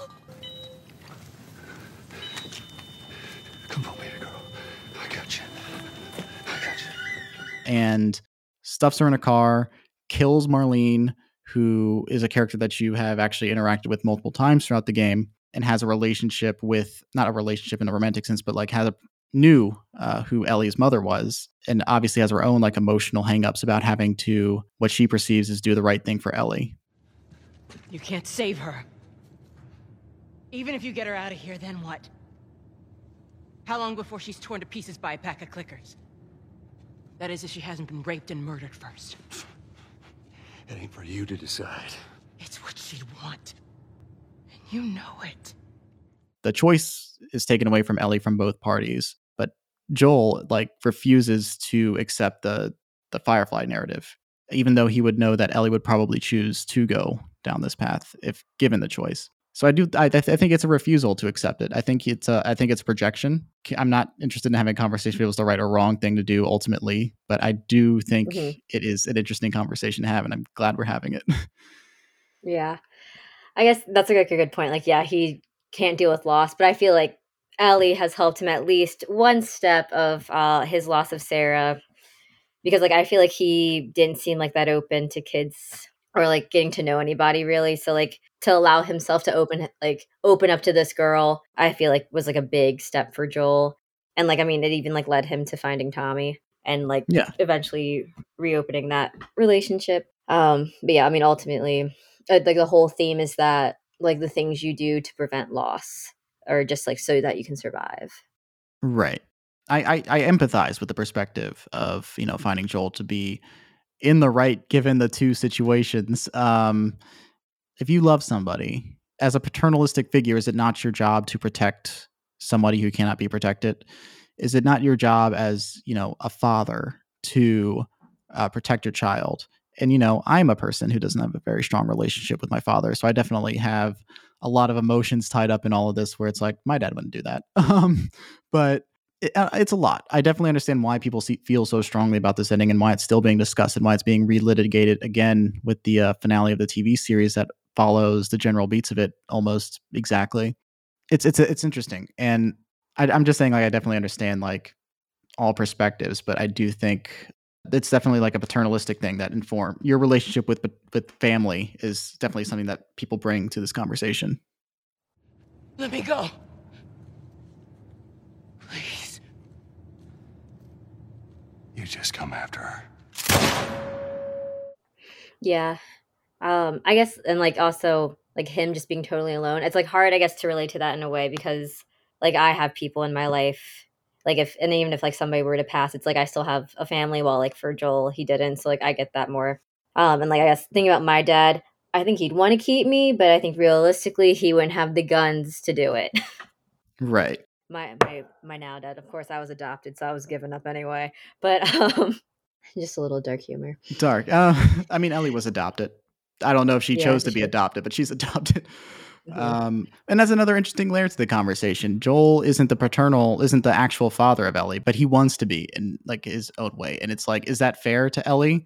None of it's fair. Nothing of what happens to Ellie in this game is fair to her. From the Left Behind DLC where she loses her first love to the stuff that happens, the cannibalistic cult leader tries to do to her, to the stuff that Joel does on her behalf without her agency. Like her life is unfair. And that's another, perspective you have to consider, like the Ellie perspective and not just like understanding what Joel did.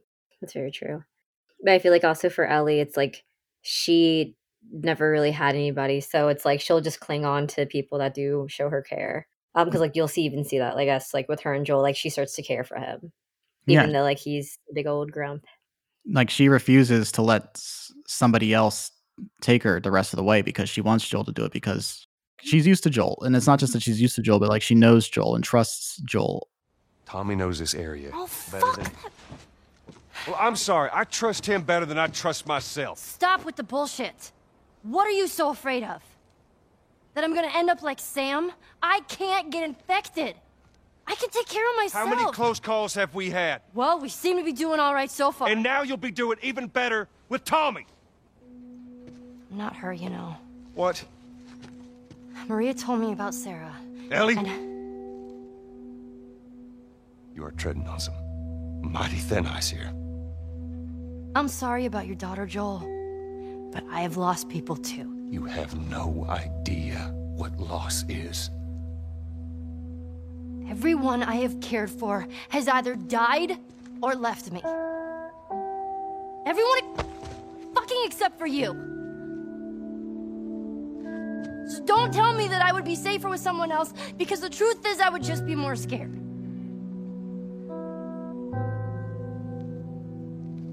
You're right.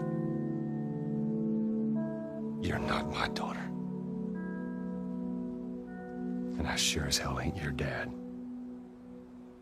And we are going our separate ways. And that's a very moving moment of the game. The ending of the game is Joel lying about everything he just did in the name of Ellie. What happened? We found the fireflies. Turns out there's a whole lot more like you, Ellie. People that are immune. There's dozens, actually. Ain't done 'em a damn bit of good, neither. They've stopped looking for a cure. Even people who like think Joel is right understand that this is the wrong thing to do because now Ellie is going to have survival guilt for the rest of her life. I'm taking us home. I'm sorry. Her asking him outright, like, Swear to me that everything that you said about the fireflies is true. I swear.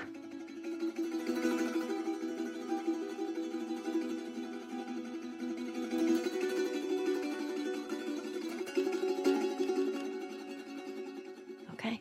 cut to black. That's the end of the game.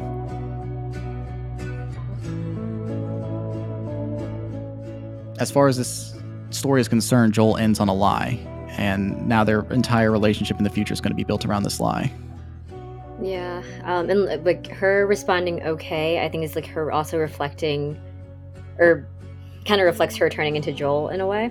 Because like a lot of times, like he was very short in his answers, like in the beginning of the gameplay, when they would talk, he'd just be like, okay, like he wouldn't give her that much. Mm-hmm. So like I feel like at the end, with her just being like, okay, it's her responding the way that Joel would respond to things, and kind of just like accepting that, and then I guess like mirroring how now she's gonna, I don't say like grow up to be Joel, but like that is gonna be her father figure, and so she's gonna learn from him.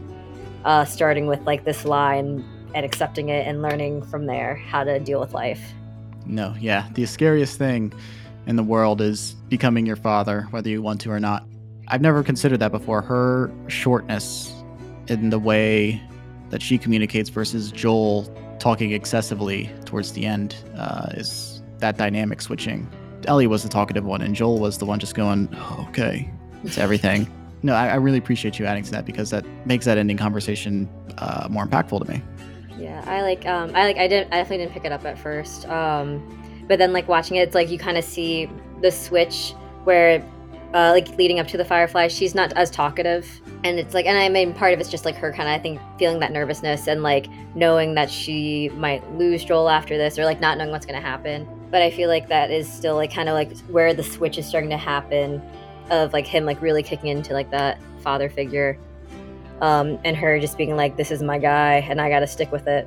No, yeah, I mean, like, I was just taking a literal interpretation until this conversation that she's being short because, one, she was just traumatized by the winter stuff. And then afterwards, like, now I have survivor's guilt based on the information that Joel told me, that compounding. But yeah, it is also like her growing up and becoming more like Joel, and Joel exploiting a situation to have a daughter again, and him becoming more, not innocent, absolutely not, but trying to reclaim some semblance of a normal life.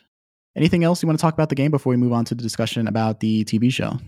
If you are listening to this and you haven't played it, I really recommend playing it. Or like play it with a friend. It's really fun. That's what I did if there are parts that I couldn't do. But it just like it hits a little bit of everything in gameplay. And like even if you watch the TV show, I think you'll still be very impressed by the game and the differences between the two. What impact do you think this game made on you? It definitely made me more open to different types of games, but I definitely lean more toward games with a strong narrative. Mm-hmm. I like recently read a book. I think it's called like The Greatest Games Ever Played or something like that, where this guy really just talks about games that have good storylines, or like different types of stories that can be told and how they're utilized in all these games. And like when I was reading, I was like, oh yeah, like I played this game and I liked it. So like it made me kind of realize I really look for that. And I think it's just like another media outside of TV and film, because that has gotten old to me because you binge through everything that you can during a pandemic. So definitely like with this game, it made me like realize like, oh, video games can be like this new form of entertainment for me. But like what I love is the feeling of immersion in the game and the world. So like I definitely try to seek out things where they're more narrative based. Definitely not shooters. That's probably the only game I'm like a ride or die for, but other shooter games, no. But yeah, I definitely say narrative heavy games is what I seek out because of this.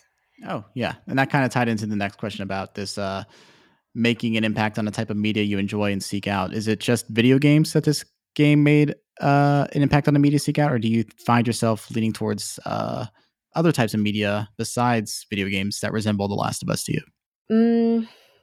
I feel like post-apocalyptic is like a genre that I fancy without like actively seeking out. It's more just like if I start playing the game, I'm like, oh, I do like this. And I think it's just like, again, seeing the world in a different way, or like what it was and could be depending on circumstances.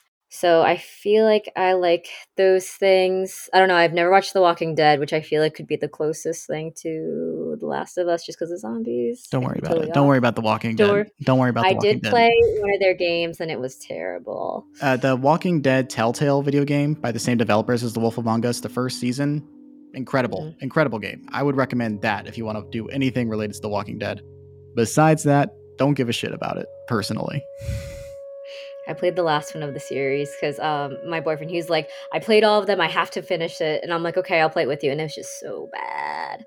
So don't play it. No. Play the first one. I never played past the first one because I heard that they're kind of diminishing returns afterwards. And what you told me is kind of validating my choice in not playing past the first one. But the first one's very good, especially if you like the narrative of The Last of Us.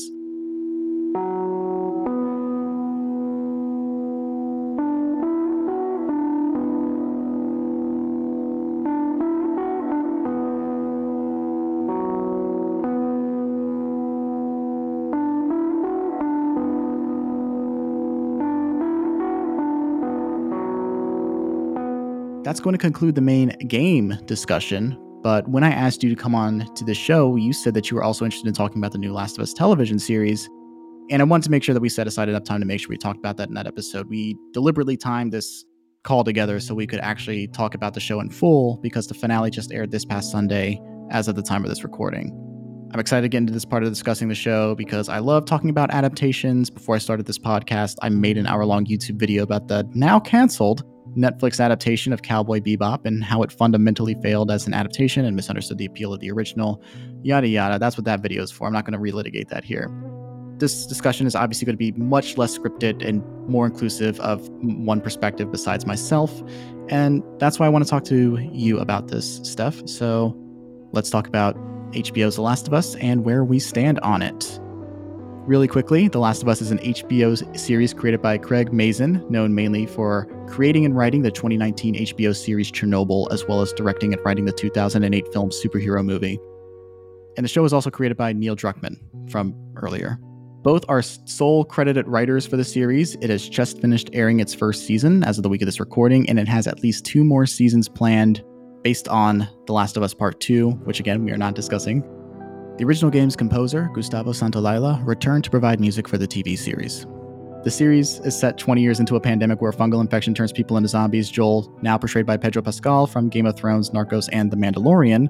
Joel is a troubled man with a dark past who is tasked with protecting and escorting the 14-year-old Ellie, portrayed by Bella Ramsey, also in Game of Thrones and the animated Netflix series Hilda, which I enjoy, as they travel across the post-apocalyptic United States as she may be the cure to this horrifying infection. Sound familiar? Because it's the game, but this time it's a TV show. The series is generally faithful to the game with many settings, scenes, and lines taken directly from the game. Several actors from the game even appear in this series, with Merle Dandridge reprising her role as Marlene. Every other returning actor portrays a different character. Troy Baker, who plays Joel, plays James, who is a senior follower of the preacher David. And everybody else plays a character crafted specifically for the show. Jeffrey Pierce, who plays Tommy in the game, plays a character named Perry, who is a right-hand man to the Kansas City QZ rebel leader, Kathleen. And Ashley Johnson, who plays Ellie in the game, returns to play, let me check my notes here, Ellie's mom. But enough about that. Did you enjoy the Last of Us series? I did, because it is probably one of the best video game adaptations I've seen. Mm-hmm. But I feel like as a show, it doesn't do the game justice just in terms of like the storytelling, because it seemed rushed. That's generally where I agree with you. It's one of the better video game to passive media adaptations you can get, but it is not enough. And it's simply not enough. And I want to talk with you about that because I want to see where we line up on that and where we may not line up on that. So what notable omissions do you think are in the show? Okay, so like things they left out. Just like stuff that you feel like the game may have done better or that the show is missing, yeah. Yeah, so I mean, Joel, I feel like didn't really talk until the last few episodes. Like me, like in the beginning, sure, like they had to introduce everything, but I just felt like he didn't build up a relationship with a lot of the characters like they do in the games, just because it's like the dialogue is happening while you're again like walking to your next destination before the action happens. So I think that was like a big issue between the two, of just like not forming those same relationships. What else did they do differently that I was kind of again, with Ellie swimming, I wish they made a bigger deal about that in the show, because it was such a big deal in the game.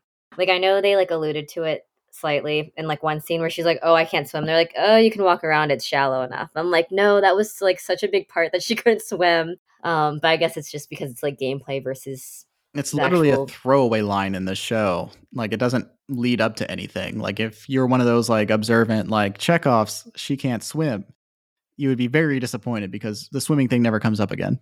Yeah, so it was like a little bit of fan service. Mm-hmm. It was interesting that they brought in like a new character to just tell the story of Sam and Henry. But I love that actress, so I was really into it. I don't know her name though. Melanie Linsky, who I also love. She's in Yellow Jackets and so much more. I love her as an actress. I honestly do not love the way they handled her character in the show. Oh, okay. Why not? So the big part about The Last of Us and both games is that it really messes with your perception of a character, because like you sort of get to know them through their actions, and then some information sort of informs you as to why they are the way they are. With Joel, we see that immediately because we see the death of his daughter, and then we play as him throughout the game, and then like we see him develop through his relationship with Ellie. We see Henry and Sam through their lenses with each other. Characters are able to express themselves as characters, and we actually get to know them. This is also something that carries into the sequels and is actually a huge theme of the sequel. We don't see what happens to Melanie Lynskey's character. We just very quickly run through, like, here's why she is the way that she is. And there is no real interiority to it. They're just told that she is the way that she is because this thing happened to her. And we never really see her shine through as like a dimensional character. We just have to deal with her. Like I understand the necessity of her character if you're adapting what's the Pittsburgh sequence in the game in Kansas City in the show, because like when you're going through all that stuff with those characters, it's just like nameless, faceless people. So I definitely understand like why they had to give like a specific character to that.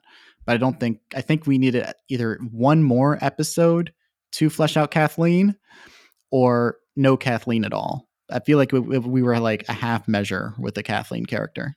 That's a good point. I guess like for me, because I've only seen that actress either as like a voice actor or in her role from like, hold on, I'm trying to think of the name of it. It's the one with Elijah Wood. Are you talking about Over the Garden Wall or the No, other? not over the where they're people. It's in person. I Don't Feel at Home in This World Anymore.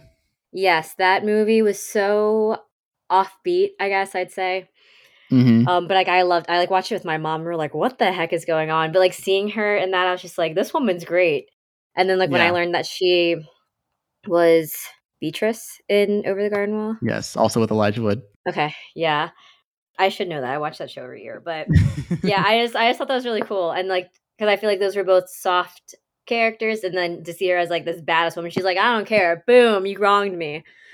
Was just kind of cool to see her as. But like I agree that that character definitely could have had better development. Yeah, definitely watch Yellow Jackets if you're kind of into like a hardened Melanie Lynskey thing, because she definitely gets into that in that show. And Elijah Wood's also going to be in the second season of that. They can't stay apart. They can't stay apart. I love it. I like I said, I love Melanie Lynskey. I just feel like Kathleen as a character is indicative of like the problems that I have with this series, where everything is just too rushed and we kind of spend a lot of time on the wrong thing. The big issue that I have is in the game, obviously, you spend a lot of time doing the actual actiony sequences that fill in time between the big cinematic moments. And you can't depict all of that in a TV show. They're completely different mediums. But I think the show goes too far in the other direction by not having enough infected in them at all, to the point where they actually change one of the more like meaningful moments in depicting Fedra as like this really cruel people, because they're the people that kill Tess in that sequence in the game, but they don't have enough infected moments in the show that they're just like, fuck it. The infected kill Tess, which makes sense why they did it in the show, because after episode 5, you don't really see infected except in the Left Behind episode. Yeah. And I guess like the way they set up the infected in the show, I got like a little confused at first of how they worked in this world. In the game, it's spores in the air, and like if you're bit, you're bit. But then like in this, they had the tendrils or the things that came out of their mouth, which really creeped me out. Mm-hmm. And like the fact that they were like a hive mind in a way. I don't know if that's the best way to describe it, but No, like that's good. yeah, that they're like all connected. I like that kind of confused me because I was like, well, if this person did this, then is that going to notify them? And like I feel like that wasn't as fleshed out as it could have been to explain like the world of the clickers. Yeah, like Kathleen is a cool idea at the wrong time, because like that interconnectedness as a concept doesn't go anywhere. Yeah. But yeah, and like I agree, like the government, it was only like barely touched on too. Mm-hmm. But I guess like maybe just budgeting reasons is why it was so short, is what I like to tell myself. Now that I know that they're gonna actually like do 2 seasons for part 2, it's like, all right, get that HBO money. Let's bring on more actors we've seen. Maybe we'll see like some Euphoria people in the world of The Last of Us. But yeah, so I guess definitely like the infected was different, but I do appreciate that they were not CGI'd. Because I think that a lot of times, especially like in scary movies, CGI'd monsters ruin it. So I appreciate their effort to do costumes. So you don't hurt us, right? That's right. It's a weird fucking tone, man. That's just the way he sounds. He has an asshole voice. Joe, tell him he's okay. Everything is great. Dude. Fuck. Sam and Henry, I think that I liked the TV version of it because I bawled my eyes out at the end of that episode. Mm-hmm. And I think just like making that age change, because in the game, I feel like Sam's about the same age as Ellie. Yeah. But then in the show, he's much younger, this cute kid. And I watched like the after credits for that episode. And the kid, one, he's from Maryland, so shout out to Maryland, but he's deaf in real life. And I'm just like, wow, they really found like a deaf actor, a kid. And they said like, I want to say maybe they said this in the podcast, that it was really hard to cast him because when they put out the casting call, they were like, we want like a young black kid that can sign. And they said like there was like 5 kids that auditioned. So like I found that really interesting because I feel like everybody would like want to, but like also that's like a very specific thing. And I feel like for people that are deaf, they are not so much in media. And I think that's like a great way to see an actor on there to also open up that conversation, to have more, or like people with disabilities actually playing people with those disabilities, or just like giving them a chance to even be in entertainment.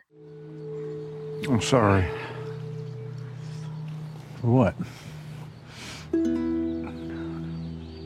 Getting older faster than you. I like you older. Older means we're still here. I was never afraid before you showed up.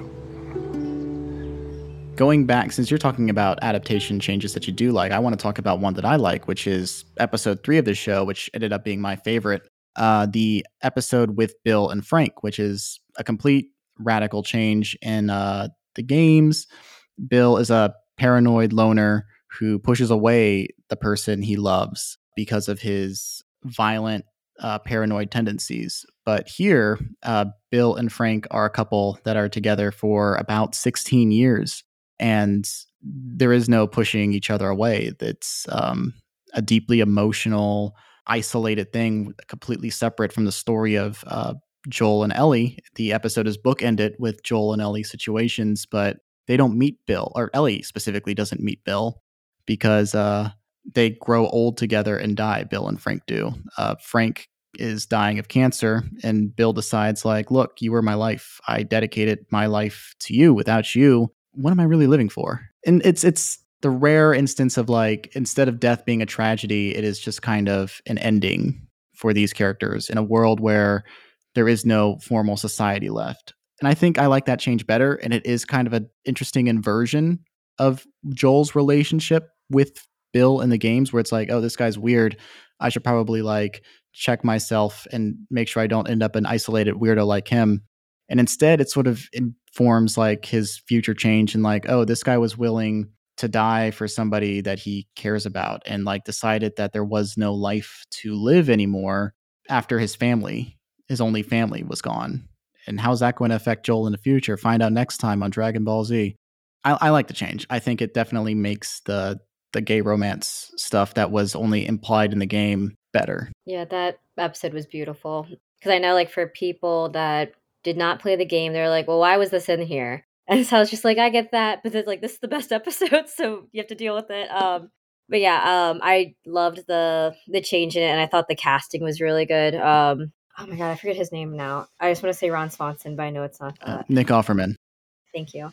Nick Offerman, and then the other guy who plays Armand, whose name is...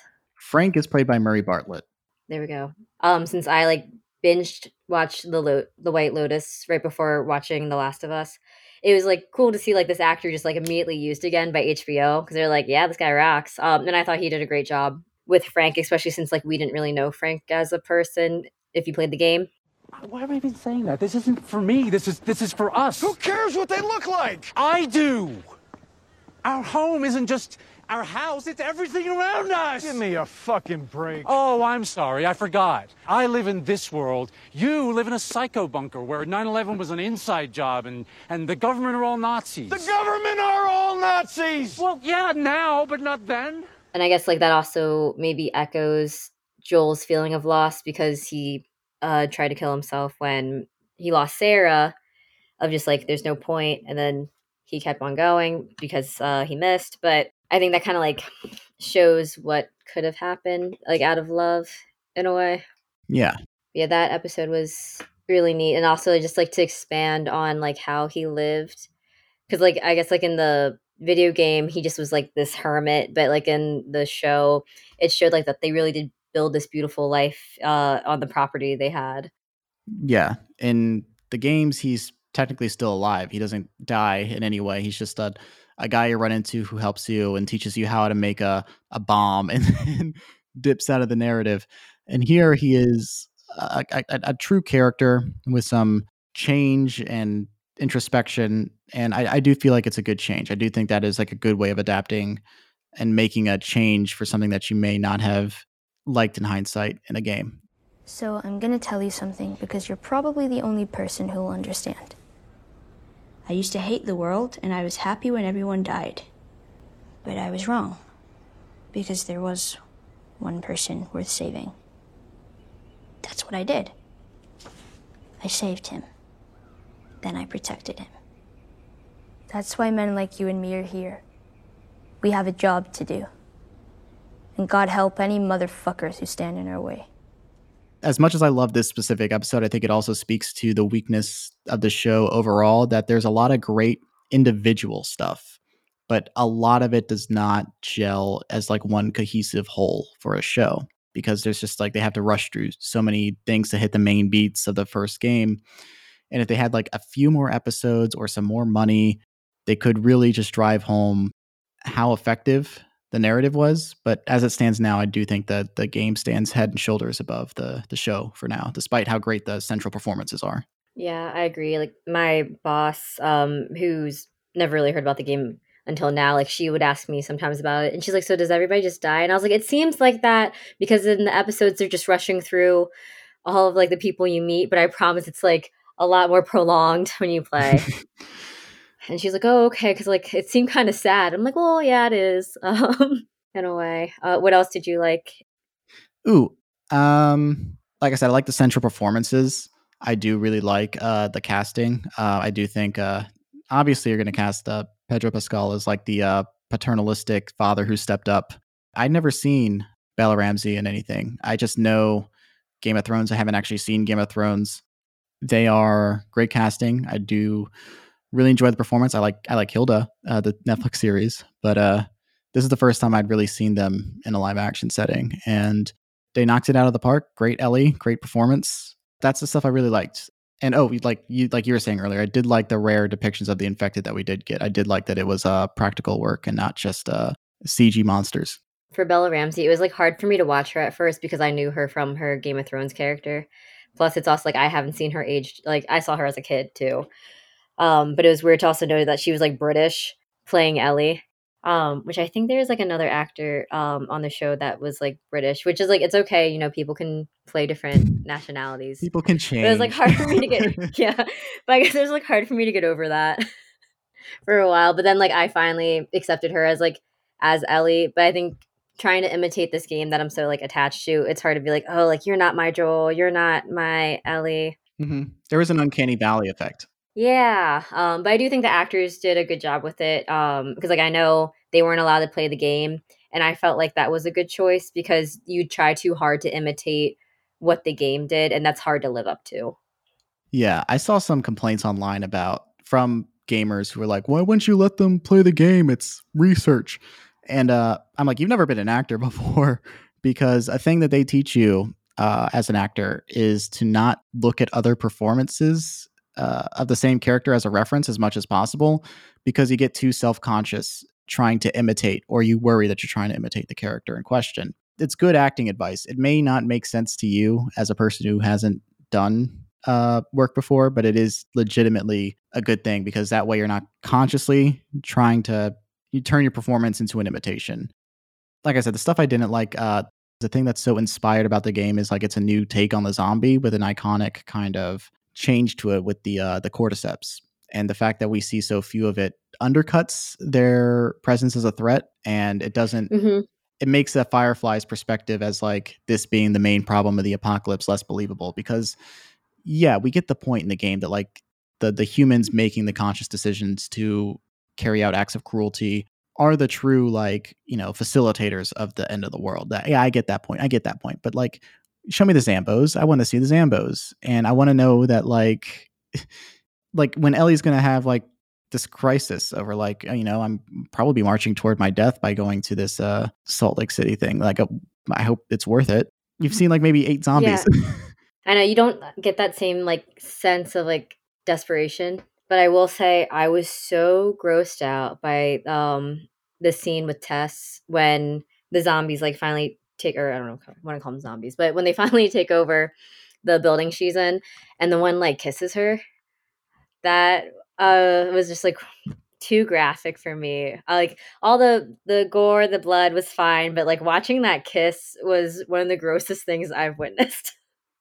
Overall, would you say that this is a successful adaptation, or do you think it fails to live up to the game?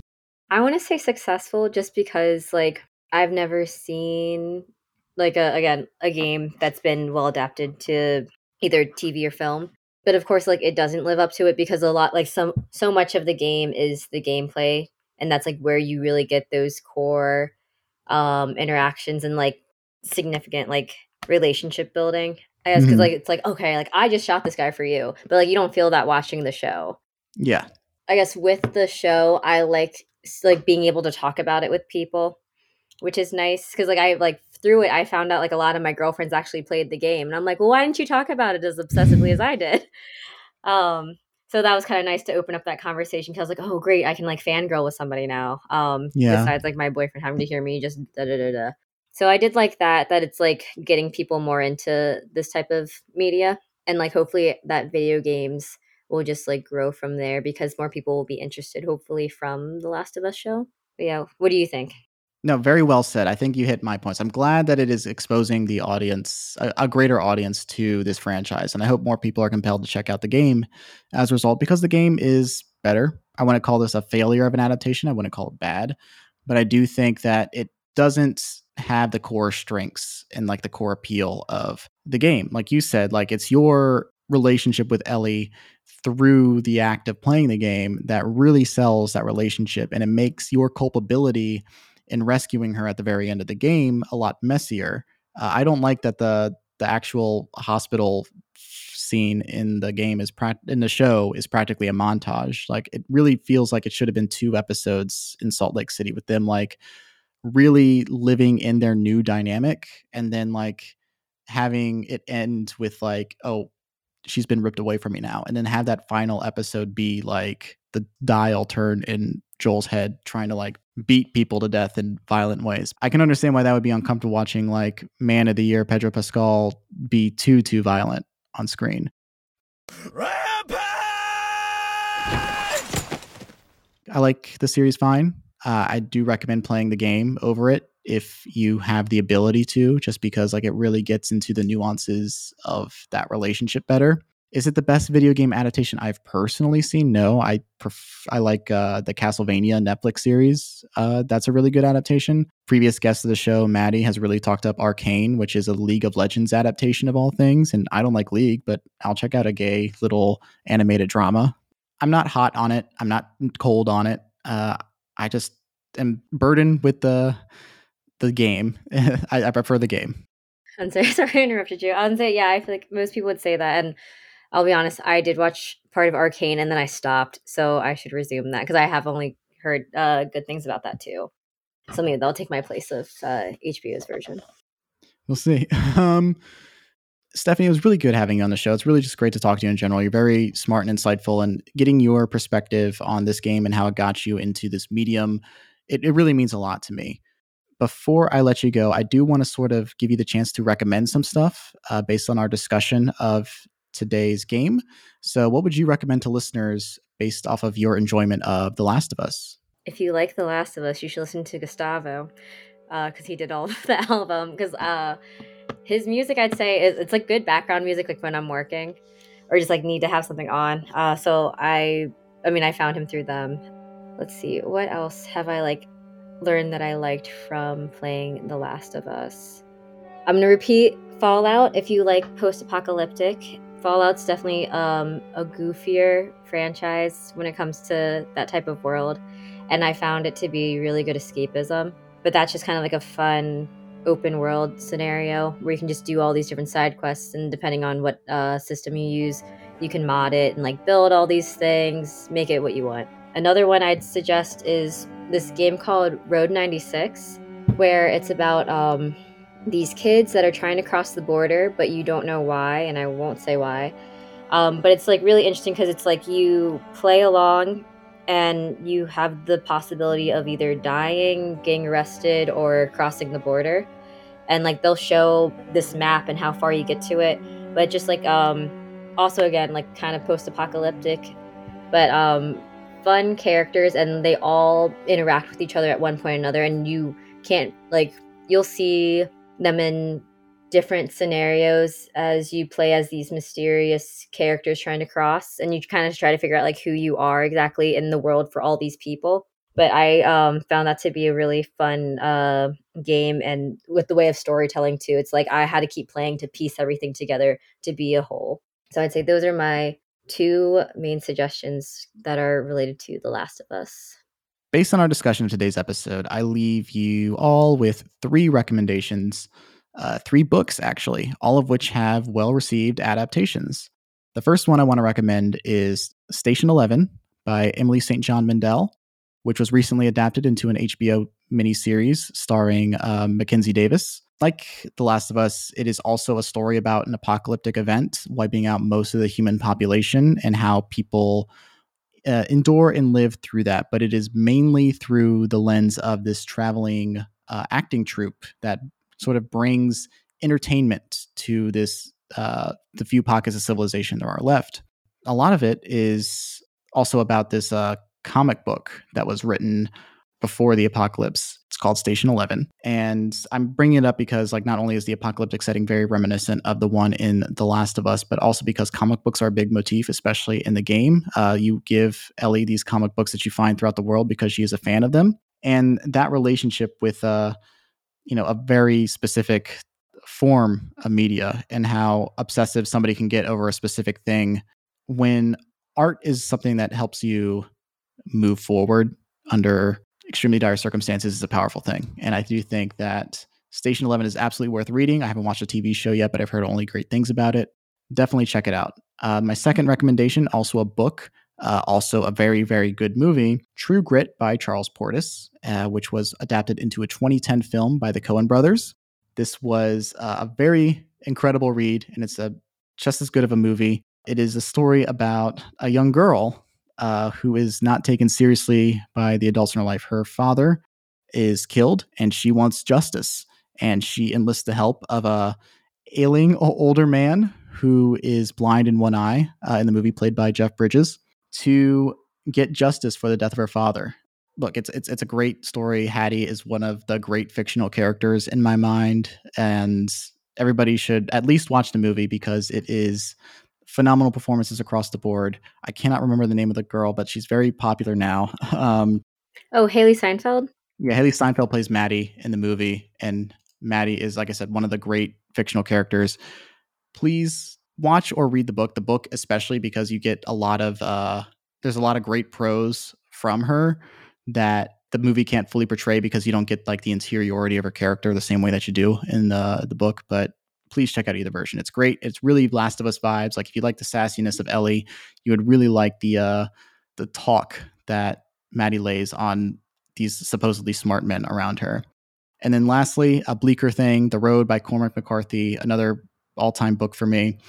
Also extremely, extremely upsetting, but it is very much about like a dying father trying to secure some form of future for his son after a nuclear winter, not a nuclear winter, but some apocalyptic event that brings about like a perpetual winter, has driven society basically mad. And along the way, they run into all sorts of troubles. And he is just worried about there possibly being a future at the end when he tries to guide him from the north down to Florida, where hopefully it may be warmer.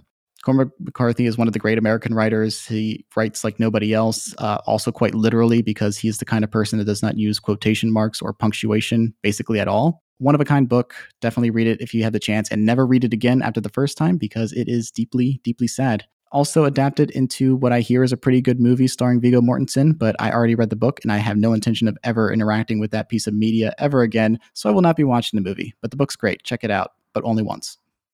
Thank you so much for your suggestions. I really appreciate them, and I really appreciate you taking time out of your day to come on my silly little show where we talk about video games. Before I let you go, please promote the hell out of yourself. I feel like I haven't been working on anything really too much, but you can follow me, Spaxson, Spaxson, on Instagram. That's probably where I mainly am. Other variations of my username are Spax Cadet, which you can find me on Twitch. I've only streamed like twice. Or on Twitter, that's also my handle. But yeah, I'd say my content is usually just educational or fun because I think that's what social media should be used for, is just for fun. But yeah, thank you so much for having me on your show. I really appreciate it, and I hope this gets others to check out the game or just further be a fan and listener of yours. Absolutely. I really appreciate that. I really hope people check out your stuff. I hope that people actually do take our recommendations or find something new to appreciate about video games or the video games that we talk about because of our discussions. You are very great to have on. You're very thoughtful. Thank you again for coming on. And thank you so much for listening to this episode of Select and Start. Once again, I am your host, editor, and promoter, Kiefer. If you enjoyed this episode, please give the show a positive review wherever you're listening to it. Engagement helps the show, and your feedback will improve it. And if you want to get more engaged, give the show a follow on Twitter at SelectPodStart. If you have thoughts about The Last of Us or any other game we've discussed, send a DM or leave a comment and I will gladly read it on the show. You can also support me on Patreon. If you pledge at least $1 a month, you will get early access to new episodes as well as extended episodes with exclusive content. You can also follow me at Danny Vegito on Twitter and find links to the rest of my projects in the description of this episode. The art for the show is made by my best friend Avery Ott. You can follow him on social media with the handle at Avery Robin Ott. That's AVRY Robin OTT. You can check out the links in the description for his work as well as Stephanie's. Select and Start is on the Moonshot Network, which is supported by its own Patreon. Find out more at moonshotpods.com. All right, I think that's it. Endure and survive.